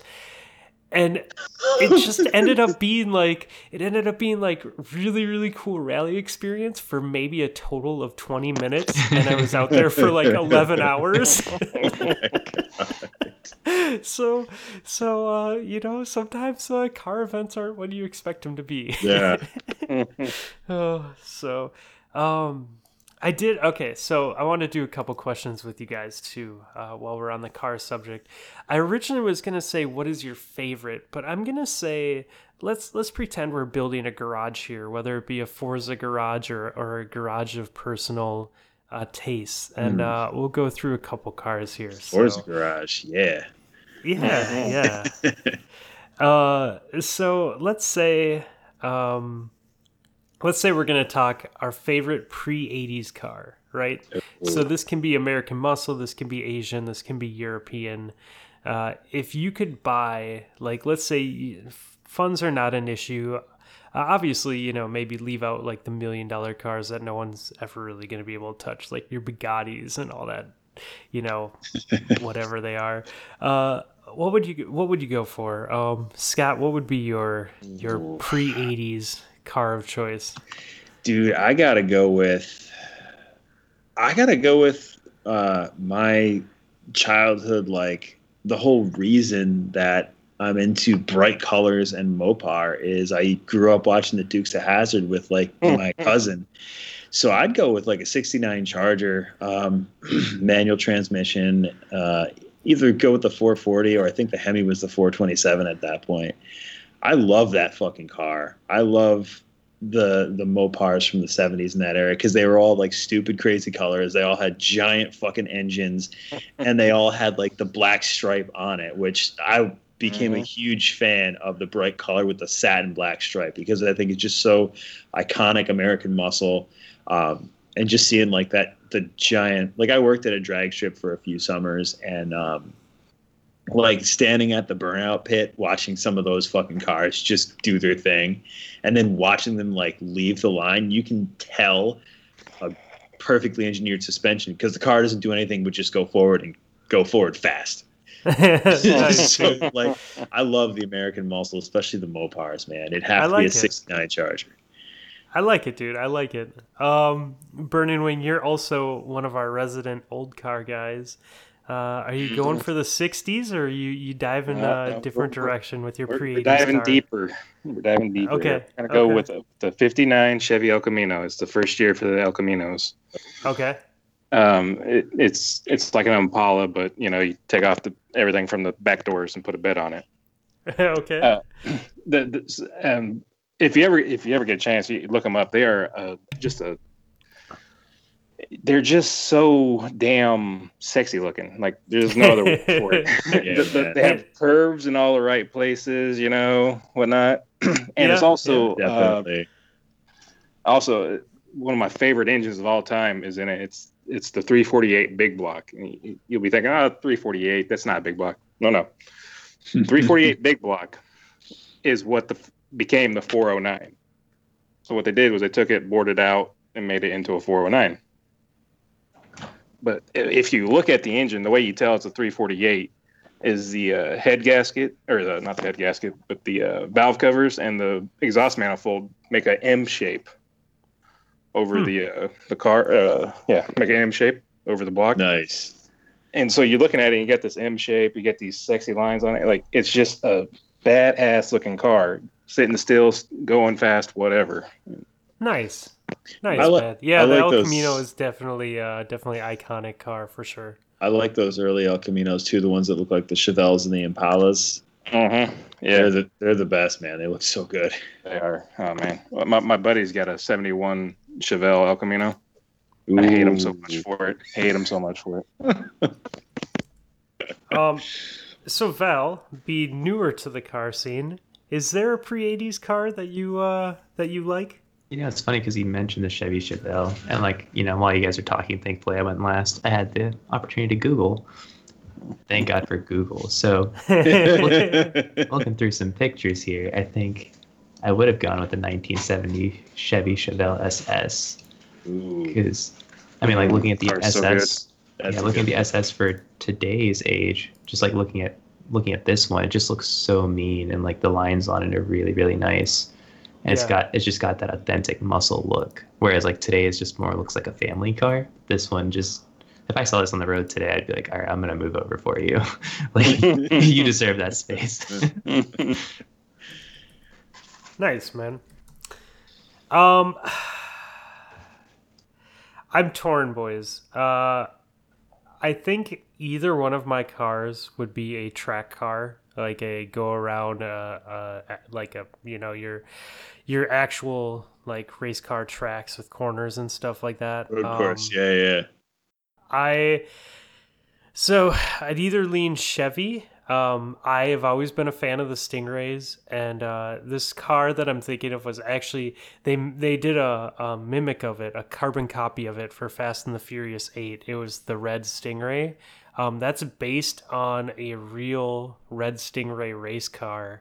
And this guy set it up for, it has fender flares and the big wing and all that, but it's actually functional. He set it up to race autocross with, and he was a national champion. He would show up and just dominate all the cars, the current cars on the scene. It's just a really sweet looking car, good lines and everything. If I wasn't going to do that, the Datsuns, not necessarily the hatchback ones, but the boxier sedan ones. There was a brown one. Yeah. There was when we used to race at Brainerd International Raceway in northern Minnesota. It's a bigger track, and it's a higher speed track. You're definitely hitting corners above 110 miles an hour, and it's a lot faster than some of the more technical ones that are down in the city. And there was a brown Datsun that was set up to race, and he had nice fender flares on it. It was low to the ground, had a nice lip on it, had, an oil cooler sticking out in front of his radiator. And it just looked like a badass car and sounded like a badass car. I think either of those in a race version, I'd be okay owning in my garage for sure. So there was I watched a show on YouTube called Fastest Car. It's a lot of drag racing stuff, and it's like is that the show where they have 3 sleepers and one exotic, basically? Yeah, sleepers versus exotics, more or less. and it was actually, they show like the process of the sleeper builds and some of the stuff. So it's a cool show. And surprisingly, the people who made it to the finals were all like actual drivers and like gearheads. It wasn't some, douchebag who was like, oh, I just bought this car off of Craigslist and I'm going to drive so fast, The one dude who won, it was like, he's a car photographer. He shoots exotics and stuff. And I was like, man, this guy's an asshole. And then after hearing him like talk and stuff, I'm like, no, actually, he knows his shit. He's pretty cool. So he like earned my respect. But there was a really nice Datsun. I think it was one of the boxier. It was this beautiful red color, and it was a ex-drag racer who, like ex-pro drag racer who had it. And he was racing a Mazda of the similar year, like the boxy ones, that had an electric engine in it. And the guy with the electric car, it was ridiculously fast, but he could not keep it under control. And he like ended up freaking wrecking this beautiful red Datsun. Oh, dude, that sucks. Man. Or it might have been a Mazda actually, but I mean, it was a beautiful, like restored, like square body. I want to say it was a Datsun. Yeah. And the dude was like pissed because he had just finished restoring it. He was going to race it. It was like, it was a beautiful car, and the other dude smashed into it. I'm just like, oh God. Yeah, I know, man. That's unfortunately there's other idiots that drive. Yeah. All right, so pre-80s wrapped up. Moving on to the 80s. Burning Wing, why don't you go first? What is your 80s car of choice that's going to accompany this car in the garage? The quintessential 80s car has got to be the early 80s Firebird, the Knight Rider car. The Knight Rider Trans car, Am. Yeah. Yeah. Who didn't want Kit? You tell me you ever watched Knight Rider say you didn't want that car. I definitely don't want that steering wheel. Well, some concessions have to be made for looks, okay?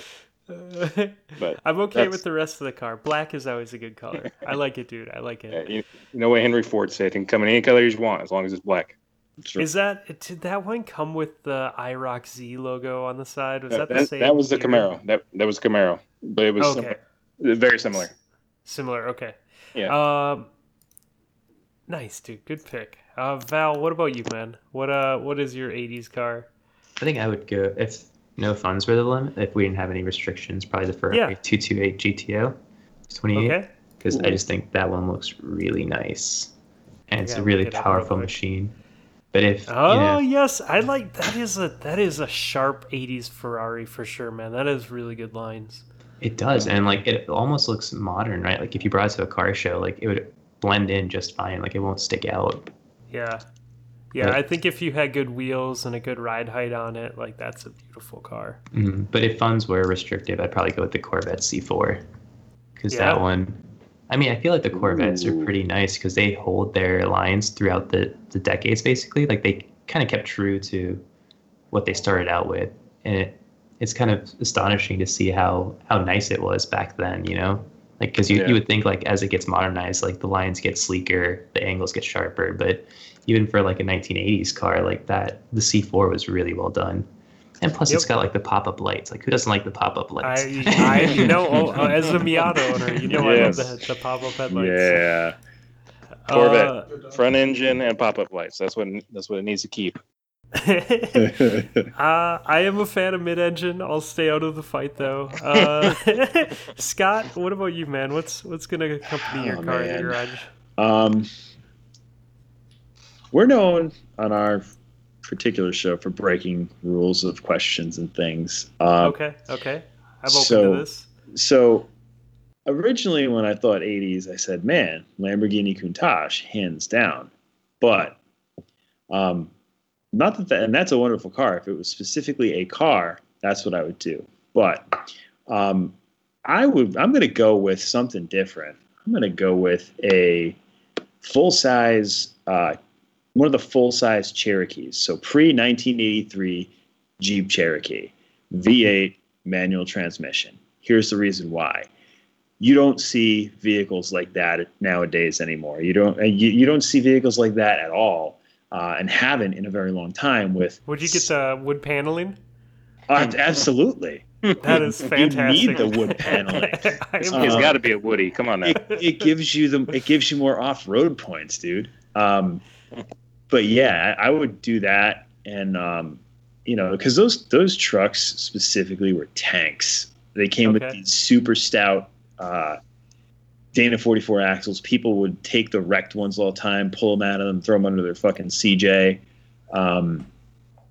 They came with the V8 option, and both automatic and manual transmissions in those options were pretty good. The transfer case was I think they actually might have used the Dana 300 from the CJ line, so it was a pretty stout transfer case. One of the things I loved about them is it had that drop-down tailgate with the roll-up window in the back, so you could roll down all your windows and then roll down the rear window and have nice airflow through. It's just like a great off-road rig for like camping and family stuff. I mean, I guess you could say it's where the modern four-door Wrangler sort of got its bloodlines from, the mixing of like the universal Jeep with the open top and that one. But yeah, that's because I like it though, because now you have a car that can go and do anything along with your muscle car. Yeah. I like this choice. It can tow the muscle car too. Yeah, see, there you go, man. There you go. Tow rig, baby. Let's go. I think I'm going to go straight basic bitch on this one, guys. I'm going to go with the BMW E30 M3. Ooh, that's which was too. Yeah, it's not the E36 that came in the 90s that's fetching like 10 times its worth when it was brand new. But the E30s, man, they were a boxy car. They had a fun little wing on the back. They had a really good front end, really good lines.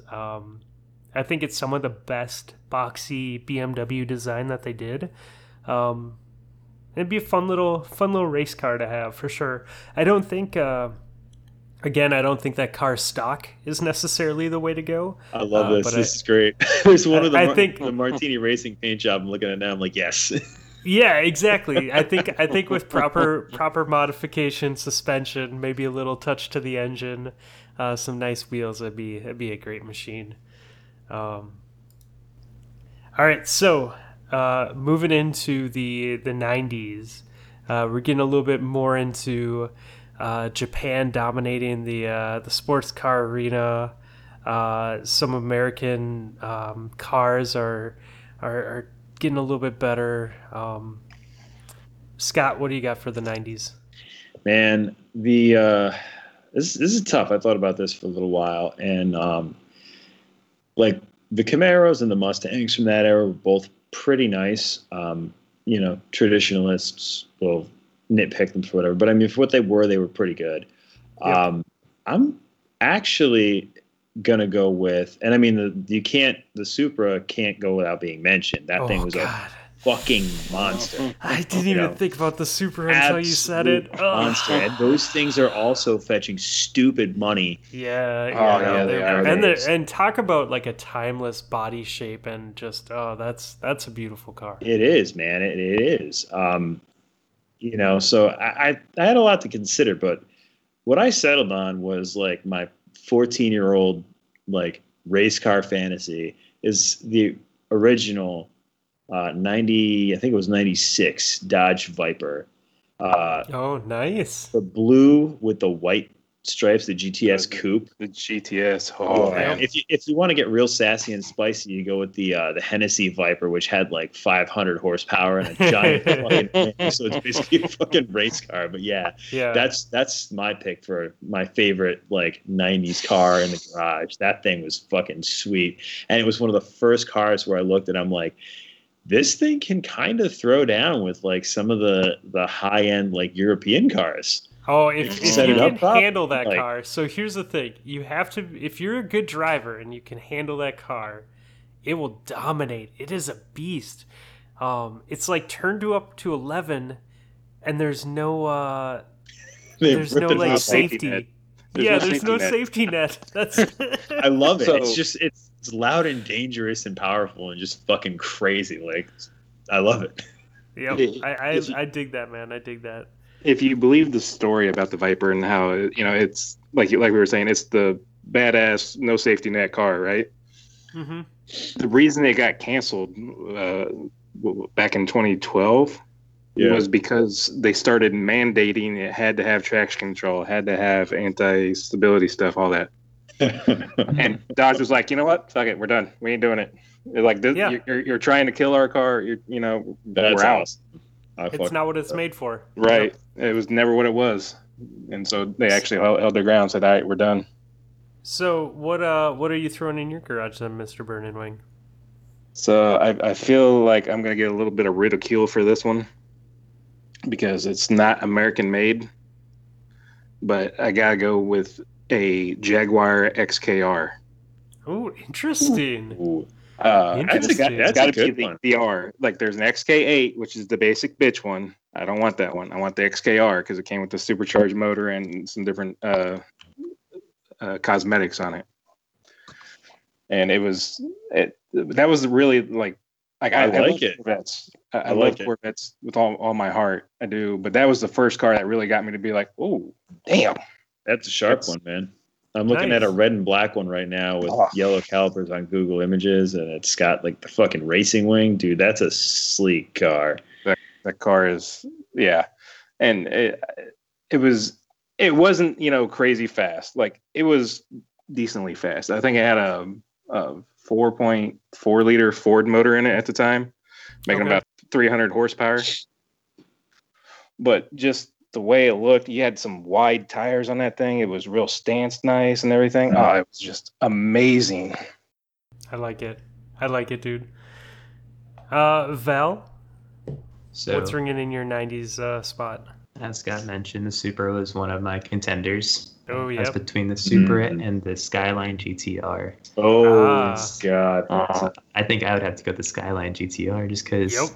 even though it's, almost 2020, people still want that car and they're still I driving want that car. Just I- make I've sure been- you Too. I've been telling my wife for about 7 years, as soon as the R32s started coming over to the United States, because their 25-year ban is up, because if people don't know this car was Japan only, or Japan and like some of the South Pacific, but we didn't get it in the United States. And the 25-year ban is coming up. Let's see, they started in 99, so we still got a few years to go, but You can still get the been telling her that I want R32s one. though. I've seen some of those. Yeah, you see those are out now. So I'm sorry, I didn't mean to cut you off. So R34. But no, I was saying like the R34 is what I want, but like the R32 to even the 33 were still solid cars and like manual. just make sure you're not going to bring this into the U.S. You're going to buy a kit car, right? You're not going to import it. You're going to buy a kit car with the wink, wink, nudge, nudge. I've heard stories about like customs fucking seizing these things and all the horrible things that happen after that we're not going to speak about because it makes people cry. You can technically bring them in. So here's the thing. You can legally bring them into the United States now, but they have to be a track-only car. They're not legal for road use, so you can't license and title them, but you could trailer them to a track legally and race them on a track, as long as they don't go on any public roads. That's the loophole with them. But then people think that they can still put them on the road after that, and that's when they go to the crusher. See, that would just hurt my soul to see one of those just being crushed. Don't read the Jalopnik article about that. I'm a die-hard fucking Jeep guy, and they were talking about those and like a bunch of Land Rover Defender series that got imported and like Land Rover series trucks that got imported. Legally, mind you, under this, and then they talked about the crusher, and I definitely shed a few tears. I'm like, holy shit, I can't even imagine that. You go through all the paperwork and bullshit, and then DHS shows up at your door, and they're like, hey, we're taking your car. We're also going to crush it. Have a nice day. So, Val took my car, and I think I have Gran Turismo to thank for this, dude. I played a lot of Gran Turismo. I played a lot of GT2, and the Skyline has always been my car, man. That's the closest I've ever been to driving it. It's funny because the heritage of the Skyline, the R32, was actually the car that broke the scene. Like Nissan showed up with the R32, which is the one that you can legally get now. And they won every race they went to. Every single year they went to a race, or every race they attended, the GTR won, and it stomped the competition. And people look at the GTR series, and the R34 is the one that stands out. And I think that's because it just looks, I mean, it's Godzilla, man. It has like perfect square body, you know. It's just, it's beautiful. Ooh. It's definitely something that I want in my garage in real life at some point. So that's a sharp car, man. Yeah, R34 is in blue too. The R34 in blue. Oh god, yes. I'm looking at one that's got a real nice stance and like the tire and wheel, like the way it's set up in this, and it's in motion. So I mean, I'm looking at this going, this is definitely like, just looking at this vehicle moving down the road, it looks like a fucking absolute road course car that's just gonna murder everything. Yeah, and there's so many mods for it too. That's the thing. Like there's just no like sky. It's like the sky's the limit for it. Basically, you can do whatever you want and just put out so much power. Yeah. Similar to the Supra, you can abuse those engines and have, except you have all-wheel drive. Jesus. And they're twin turbo. That's the best part. There's a big engine, twin turbo from the factory. Definitely Godzilla out there for sure in the 90s. Okay, so I guess to wrap up the last part of our garage, let's just go from 2000 forward. It's a big open spectrum that we're talking about, but I'm sure that there's a modern car that we all like. Val, I don't think that you've gone first yet, so today you're going shopping. What are you buying? So I would still get the GTR here. Like, I think I have 3 cars on my dream list. One was the S5, the GTR, and then the R8. But you're talking the R35 now, right? The R35, yeah. The R36 is slated to come out, I think, 2020, but, we never want to buy those things right off the bat. Right, you want the second gen at least. Right, once everyone figures out all the issues and they fix them. Yep. But for today, I think I'd go with the Nismo GTR or the R35, because I love that red line, man. Like, and that was like the inspiration for my car's pinstripe. But the GTR, it's not a driver's car because it's got so much tech in there.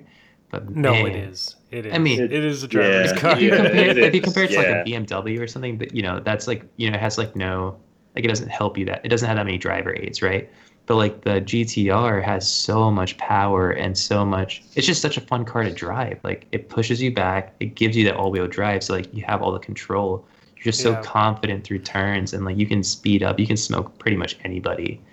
And it's just, for the price point, that car is just so, you get the most bang for your buck. Like, you can race like exotic cars and like maybe you won't win every single battle, but you're so close that it doesn't even matter at that point. Yeah. Like, you're like, I spent maybe $200,000 tops, and you spent like $600,000 on your car, and like I could still spend like $100,000 up. I can go up to 4,000 horsepower, right? Like, it's just ridiculous the numbers that you can put out with this car.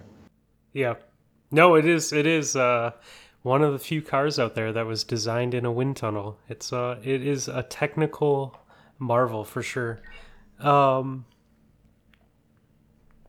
Scott, what are you doing?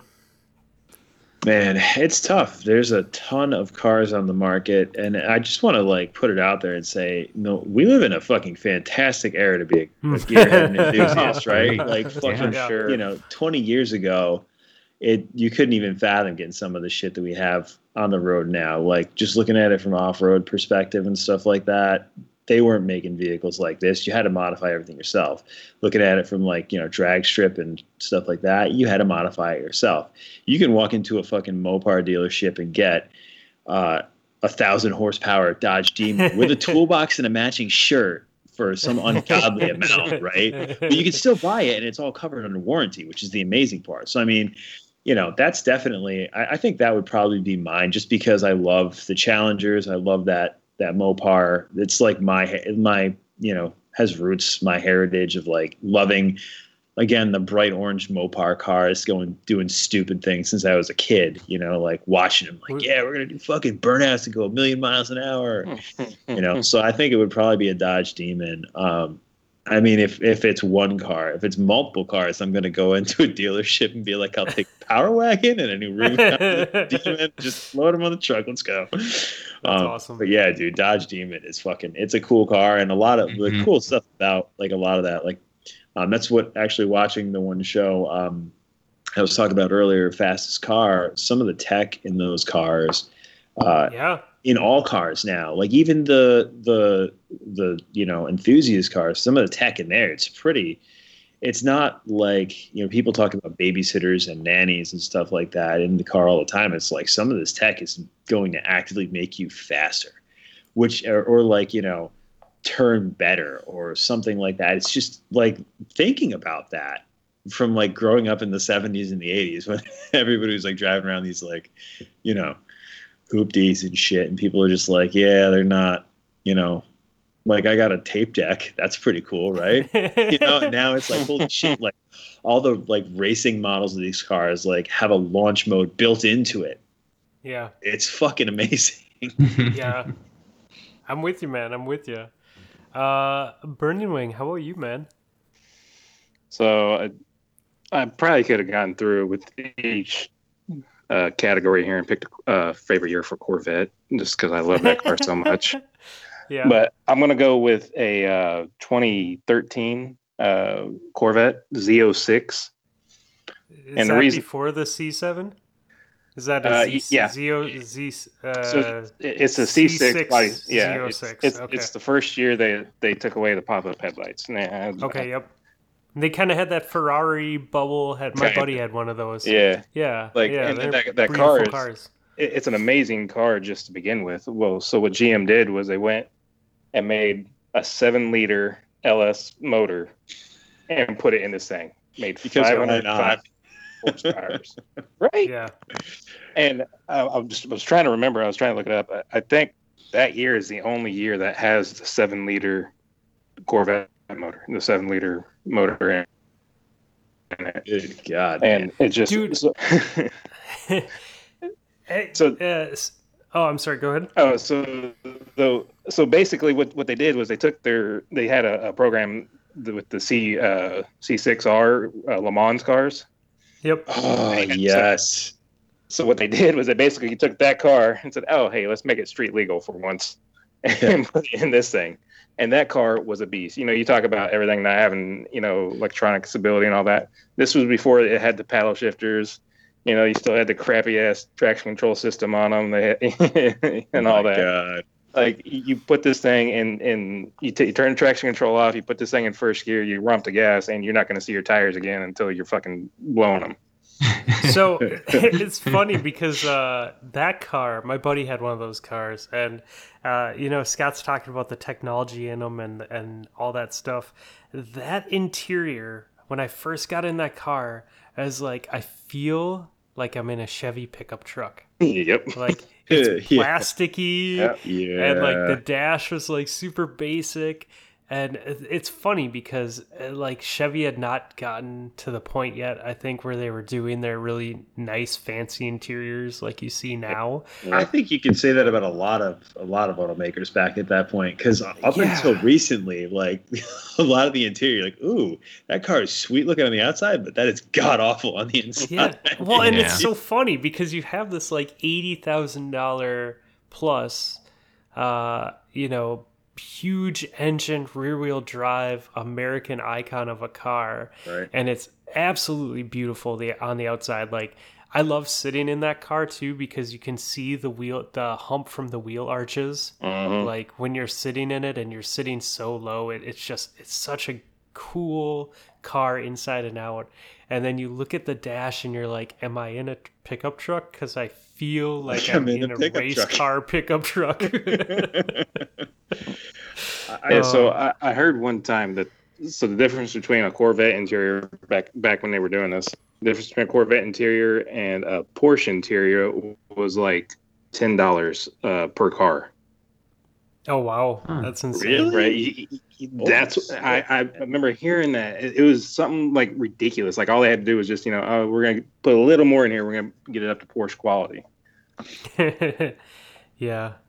Yeah, I've when I was I'll go to my car. That kind of ties into my car. I think I would do a Cayman. And I've been looking at used Caymans for quite some time now. I think it's something that's maybe realistic in my future. The SUV? No. Cayman is the mid-engine hardtop boxer, basically. Yeah. So it's You like think Cayenne. Oh, okay. yeah. Okay, I got So you. the earlier models were just like Burning Wing said, where I saw some of like the center consoles and stuff like that, and I'm like, ooh, oh, that's bad. And it's funny because like if I were to get into like an 80s version, like an 80s 911 or a 70s even, you see that old interior, but it ages well. Yeah. But this was like that shitty part in the 90s where like things just didn't age well. Yep. But I don't think I'd get one of those. I think I would get there's a couple like ups and downs, do you do the more like natural before they had electronic steering and all that stuff? But I think I would lean more towards like the like Type R that they had, or maybe the GTS and one of the not the new ones that have the turbos, but maybe right before that. It's a 2-seater, but the thing that I like about that car is it's a car that I could take around some fast corners, but it's also a car that I could drive to the East Coast or the West Coast if I wanted to. It is only a 2-seater. That's a plus for me and a drawback. Having a 2-seater now, I don't get to drive it as much because of kids, but at the same time, like when I do get to take it out, it's just, it's a little bit more peaceful on the road. It's not the most powerful car, it's not like a Hellcat or a Demon or a GTR, but it's got mid-engine, it's still fast, but you can whip it around corners. You could drive a canyon or a mountain road and have a big ass smile on your face when you got down to the bottom, even if you were relatively close to the speed limit while you're whipping around. So. Because we always follow speed limits, right? Yeah, especially Val. Oh yeah, I mean, you just got to add like 30 to the sign, right? That's the minimum speed limit, right? That's not that bad. Yeah, it's yeah. I recently had to replace my tires, and I went down in rim size. And I got the rolling diameter of the tire close to my old ones, but my speedometer is like a little bit off depending on how fast I'm going. So when I'm closer to like 30 miles an hour, I'm like 1 mile an hour slow. When I'm closer to like 60, 70 miles an hour, it's 2 to 3 miles an hour slow on the speedometer. Oh, that's fun. So it's funny because I'll be like going like 5 over, and I'm like, oh shit, I'm going 5 over in an area where there's lots of cops, and then I'm like, oh wait, no, I'm actually only going 2 over or 3 over. Like, I actually have the opposite problem with, or I've had the opposite problem with my Wranglers. Tires. Yeah, you go like from a 30 or 31 inch factory tire to a 33, which isn't even too much of a crazy increase in the world of that's a big increase. Off-road. For speedometers, and the speedometer's like 5% under, so you're rolling at. I'm like, why is everything shaking? And then I look down at my speedometer. I'm like, oh, I'm trying to pass this guy at 75. That's not too bad. And then I realize I'm doing 80 in a fucking lunchbox with big tires and like solid axle and the hill steering. Like, yeah, that's a bad thing. I'm gonna slow down now. That's funny. Well, guys, I think we built some kick-ass garages. I had fun talking about cars. This is a little bit different. Hopefully our listeners appreciate a little spice to the average show. But I think it was fun because we all have like such different things that we like, but we all just like cars in general. It's cool how cars as a hobby kind of works like that. Like even if it's not what you're into, you can still appreciate. You can appreciate that style for what it is. You know what I mean? Mm-hmm. Absolutely, for sure. And it's much like the gaming community too, where I think people are cool and you form your little communities and go to your shows, and yeah, it's a good time. So that's the thing I really like about cars too. Is like since I am newer to the scene, there are so many car meets and like people that especially on the forums, like people that have been there for like 5-6 years, like they know everything about cars.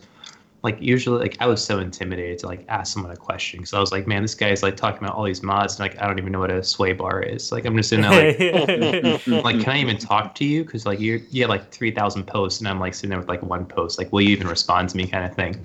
Yeah. But like the crazy thing is that no matter like how of a professional like they are in the scene, or like how their reputation is, like even if you're new, they're so willing to help you out. Like this guy went out of his way to like list out all his favorite mods and like why he does what he does.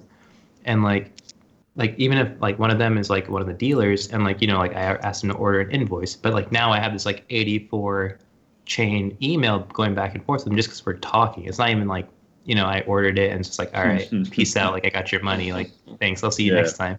It's like we're still having a conversation, and I think that's so hard to find in like other things, is like that sense of belonging that these guys provide to you. It's not just like a transaction that's over. It's more of like, hey, like I helped you out, you helped me out.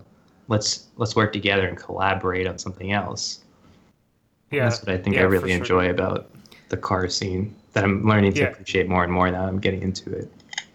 And you do have your for lack of a better term, squeakers, you not necessarily by age, but just by annoying level, as you do in gaming. So, forums are always hit or miss, but Google is your friend, and you can kind of get a feel for who's cool and knowledgeable and who isn't. And I don't know, man, it's a good time.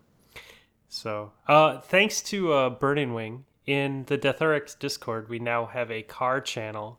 So if you did enjoy this episode, you do enjoy talking a little shop, jump in Discord, man. We are talking about cars. Randomly, Nips will jump in and talk about something totally else because he's really good about using our rooms for what they're not intended for, and it is hilarious. Although he did post a Tesla video in our league chat, so that was pretty impressive.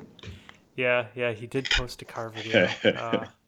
It was a good time, man. So awesome, guys. Well, I really appreciate it.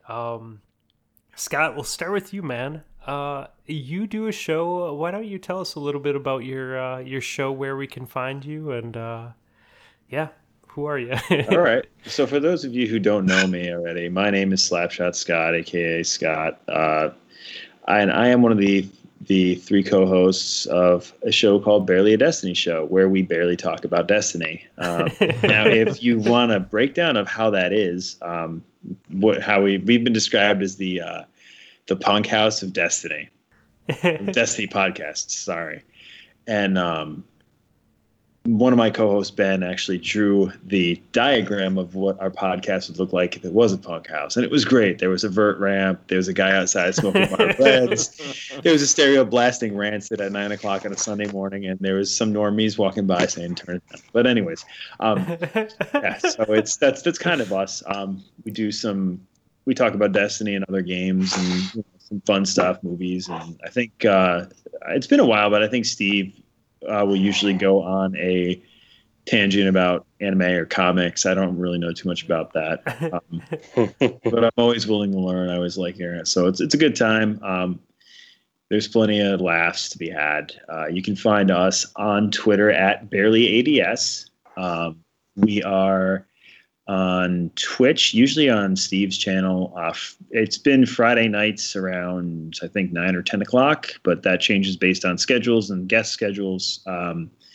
We just had, a couple weeks ago, we had Log Power Slave from DDU. We had Gabble Ratchet from Destiny Ghost Stories.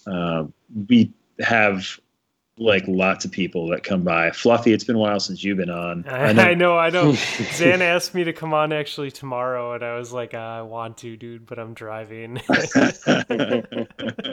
So yeah, it's a good time. So you can find us on at BarelyADS on Twitter. BarelyADS.com is our website with all the links to join our Discord. You can read bios about us and stuff. You can find me personally on Twitter, Twitch, and YouTube at Slapshot Scott. The O's are zeros. I'm also in various Jeep communities. Right now, it's the blue rusty blue TJ with the bright orange Plastidip on the hood. That's going to be changing sometime shortly in the future. Like I said, I'll have pictures once that's all squared away. So awesome, man. Yeah. Very nice. I like it. And a plug for the Barely ADS clan. That is my PC clan. They have quite the PC community, and they're good at stealing PC hosts. So, yeah, you could jump in the clan too if you're looking for a good active PC clan. Yeah, Steve, Ben, and our host who's kind of stepped back, Scary Internet Guy. They all play PC on the regular. Steve rotates pretty evenly. Ben's pretty much PC right now. I saw him online for like 10 minutes last week on PS4, and then he disappeared again. So if you're playing Destiny on the PC and you want to find some good people to play with, hit us up. Get in our Discord, the Barely Destiny Show Discord. There's a channel for PC. There's a channel for PC LFG. There's a channel about, I think there's a channel for obviously, I don't go in it because I don't play PC. So I'm too busy fucking around with the Jeeps. But yeah, that's I think it's the PC Masterclass tournament or something, right? Yeah. They're gonna do some. They do private matches and stuff. So yeah, it's a good time, man. Awesome. Burning Wing, where can we find you, dude? You can find me trolling everyone in the Discords, mostly Burning Wing 0. You can find me on Twitter at businessman2401. Be sure you send me pictures of tofu. I love tofu. Yeah, all the tofu. Lots of tofu. Okay, lots of tofu. And microwave meals. Now Lots of microwave meals. At businessman2401. Make sure you write that down. Okay. What are your feelings on ketchup? It does not belong on mac and cheese. I like it, dude. I like it. Val, where can we find you? So you can find me in the DeathRX Discord. Usually I'll be hovering around cars now, but usually if there's PvP talk, you'll usually find me being referenced at some point or another. Otherwise, Twitter at Viiuru, so VIIIURU. But usually in the Discord or anywhere on Xbox that regards any PvP kind of play. That's where you'll normally see me. soon to be grinding comp with me next week for that hand cannon, if that is the reward. Oh hell yeah, dude! That looks like a really good gun too. Yeah, I'm all about it, man. I am Fluffy Fingers MD. My co-host Admiral Nips will be back for next time. We're gonna drop this episode early. I'm gonna try and edit it tomorrow, which is Friday, and get it out before the weekend starts. Give people something to listen to over the holiday, and also give us time to sit down and grind the crap out of Forsaken when it drops on Tuesday. I'm excited to play, boys. You guys taking a day off for that? I'm taking Wednesday off. I took Tuesday off originally, and then I saw it wasn't dropping until noon, and I decided that I wanted a full day. Because I don't have a lot of PTO left this year, so I was like, if I'm going to take a day off, I want a full day. So Tuesday is my daughter's first day of school, so I'm going to take her to school and do that. Nice. And I'll probably work from home, so I'll still sneak out a little bit after it drops on Tuesday. You're totally going to be working from home, right? You're not. Yeah, I'm going to be working from home from noon on. He's going to be invisible, so his coworkers can't see him. I just from home. I stopped caring about that invisible thing after too many times of jumping online, being like, why doesn't anyone want to play with me? Oh, it's because I'm appearing offline. Yeah, so expect me playing all night Tuesday night until my eyes are bleeding, and then getting 4 hours of sleep, waking up Wednesday, drinking a cup of coffee, and continuing the grind. Dude, yeah. The worst part is, like, that's Tuesday morning into Wednesday is the end of my week. So I'm like, yeah, this is perfect. I'm going to have all day Wednesday to, like, sleep and then play Forsaken. And then, I look at the calendar, and the doctor's appointments and other shit that I scheduled 6 months ago is all stacked up. Oh, no. Fuck my life, dude. So, yeah. I feel your pain because I got to come back to the potato plant internet on Tuesday. So, oh, man. That's almost where I think that is worse, actually. It's there. I just can't do it. It took 14 Well, you hours can- to you can- download the patch the other day. Oh, jeez, dude. Oh. Holy crap. I'll Burning Wing, I'll stream all day Wednesday so you can live vicariously through my gameplay. Thank you.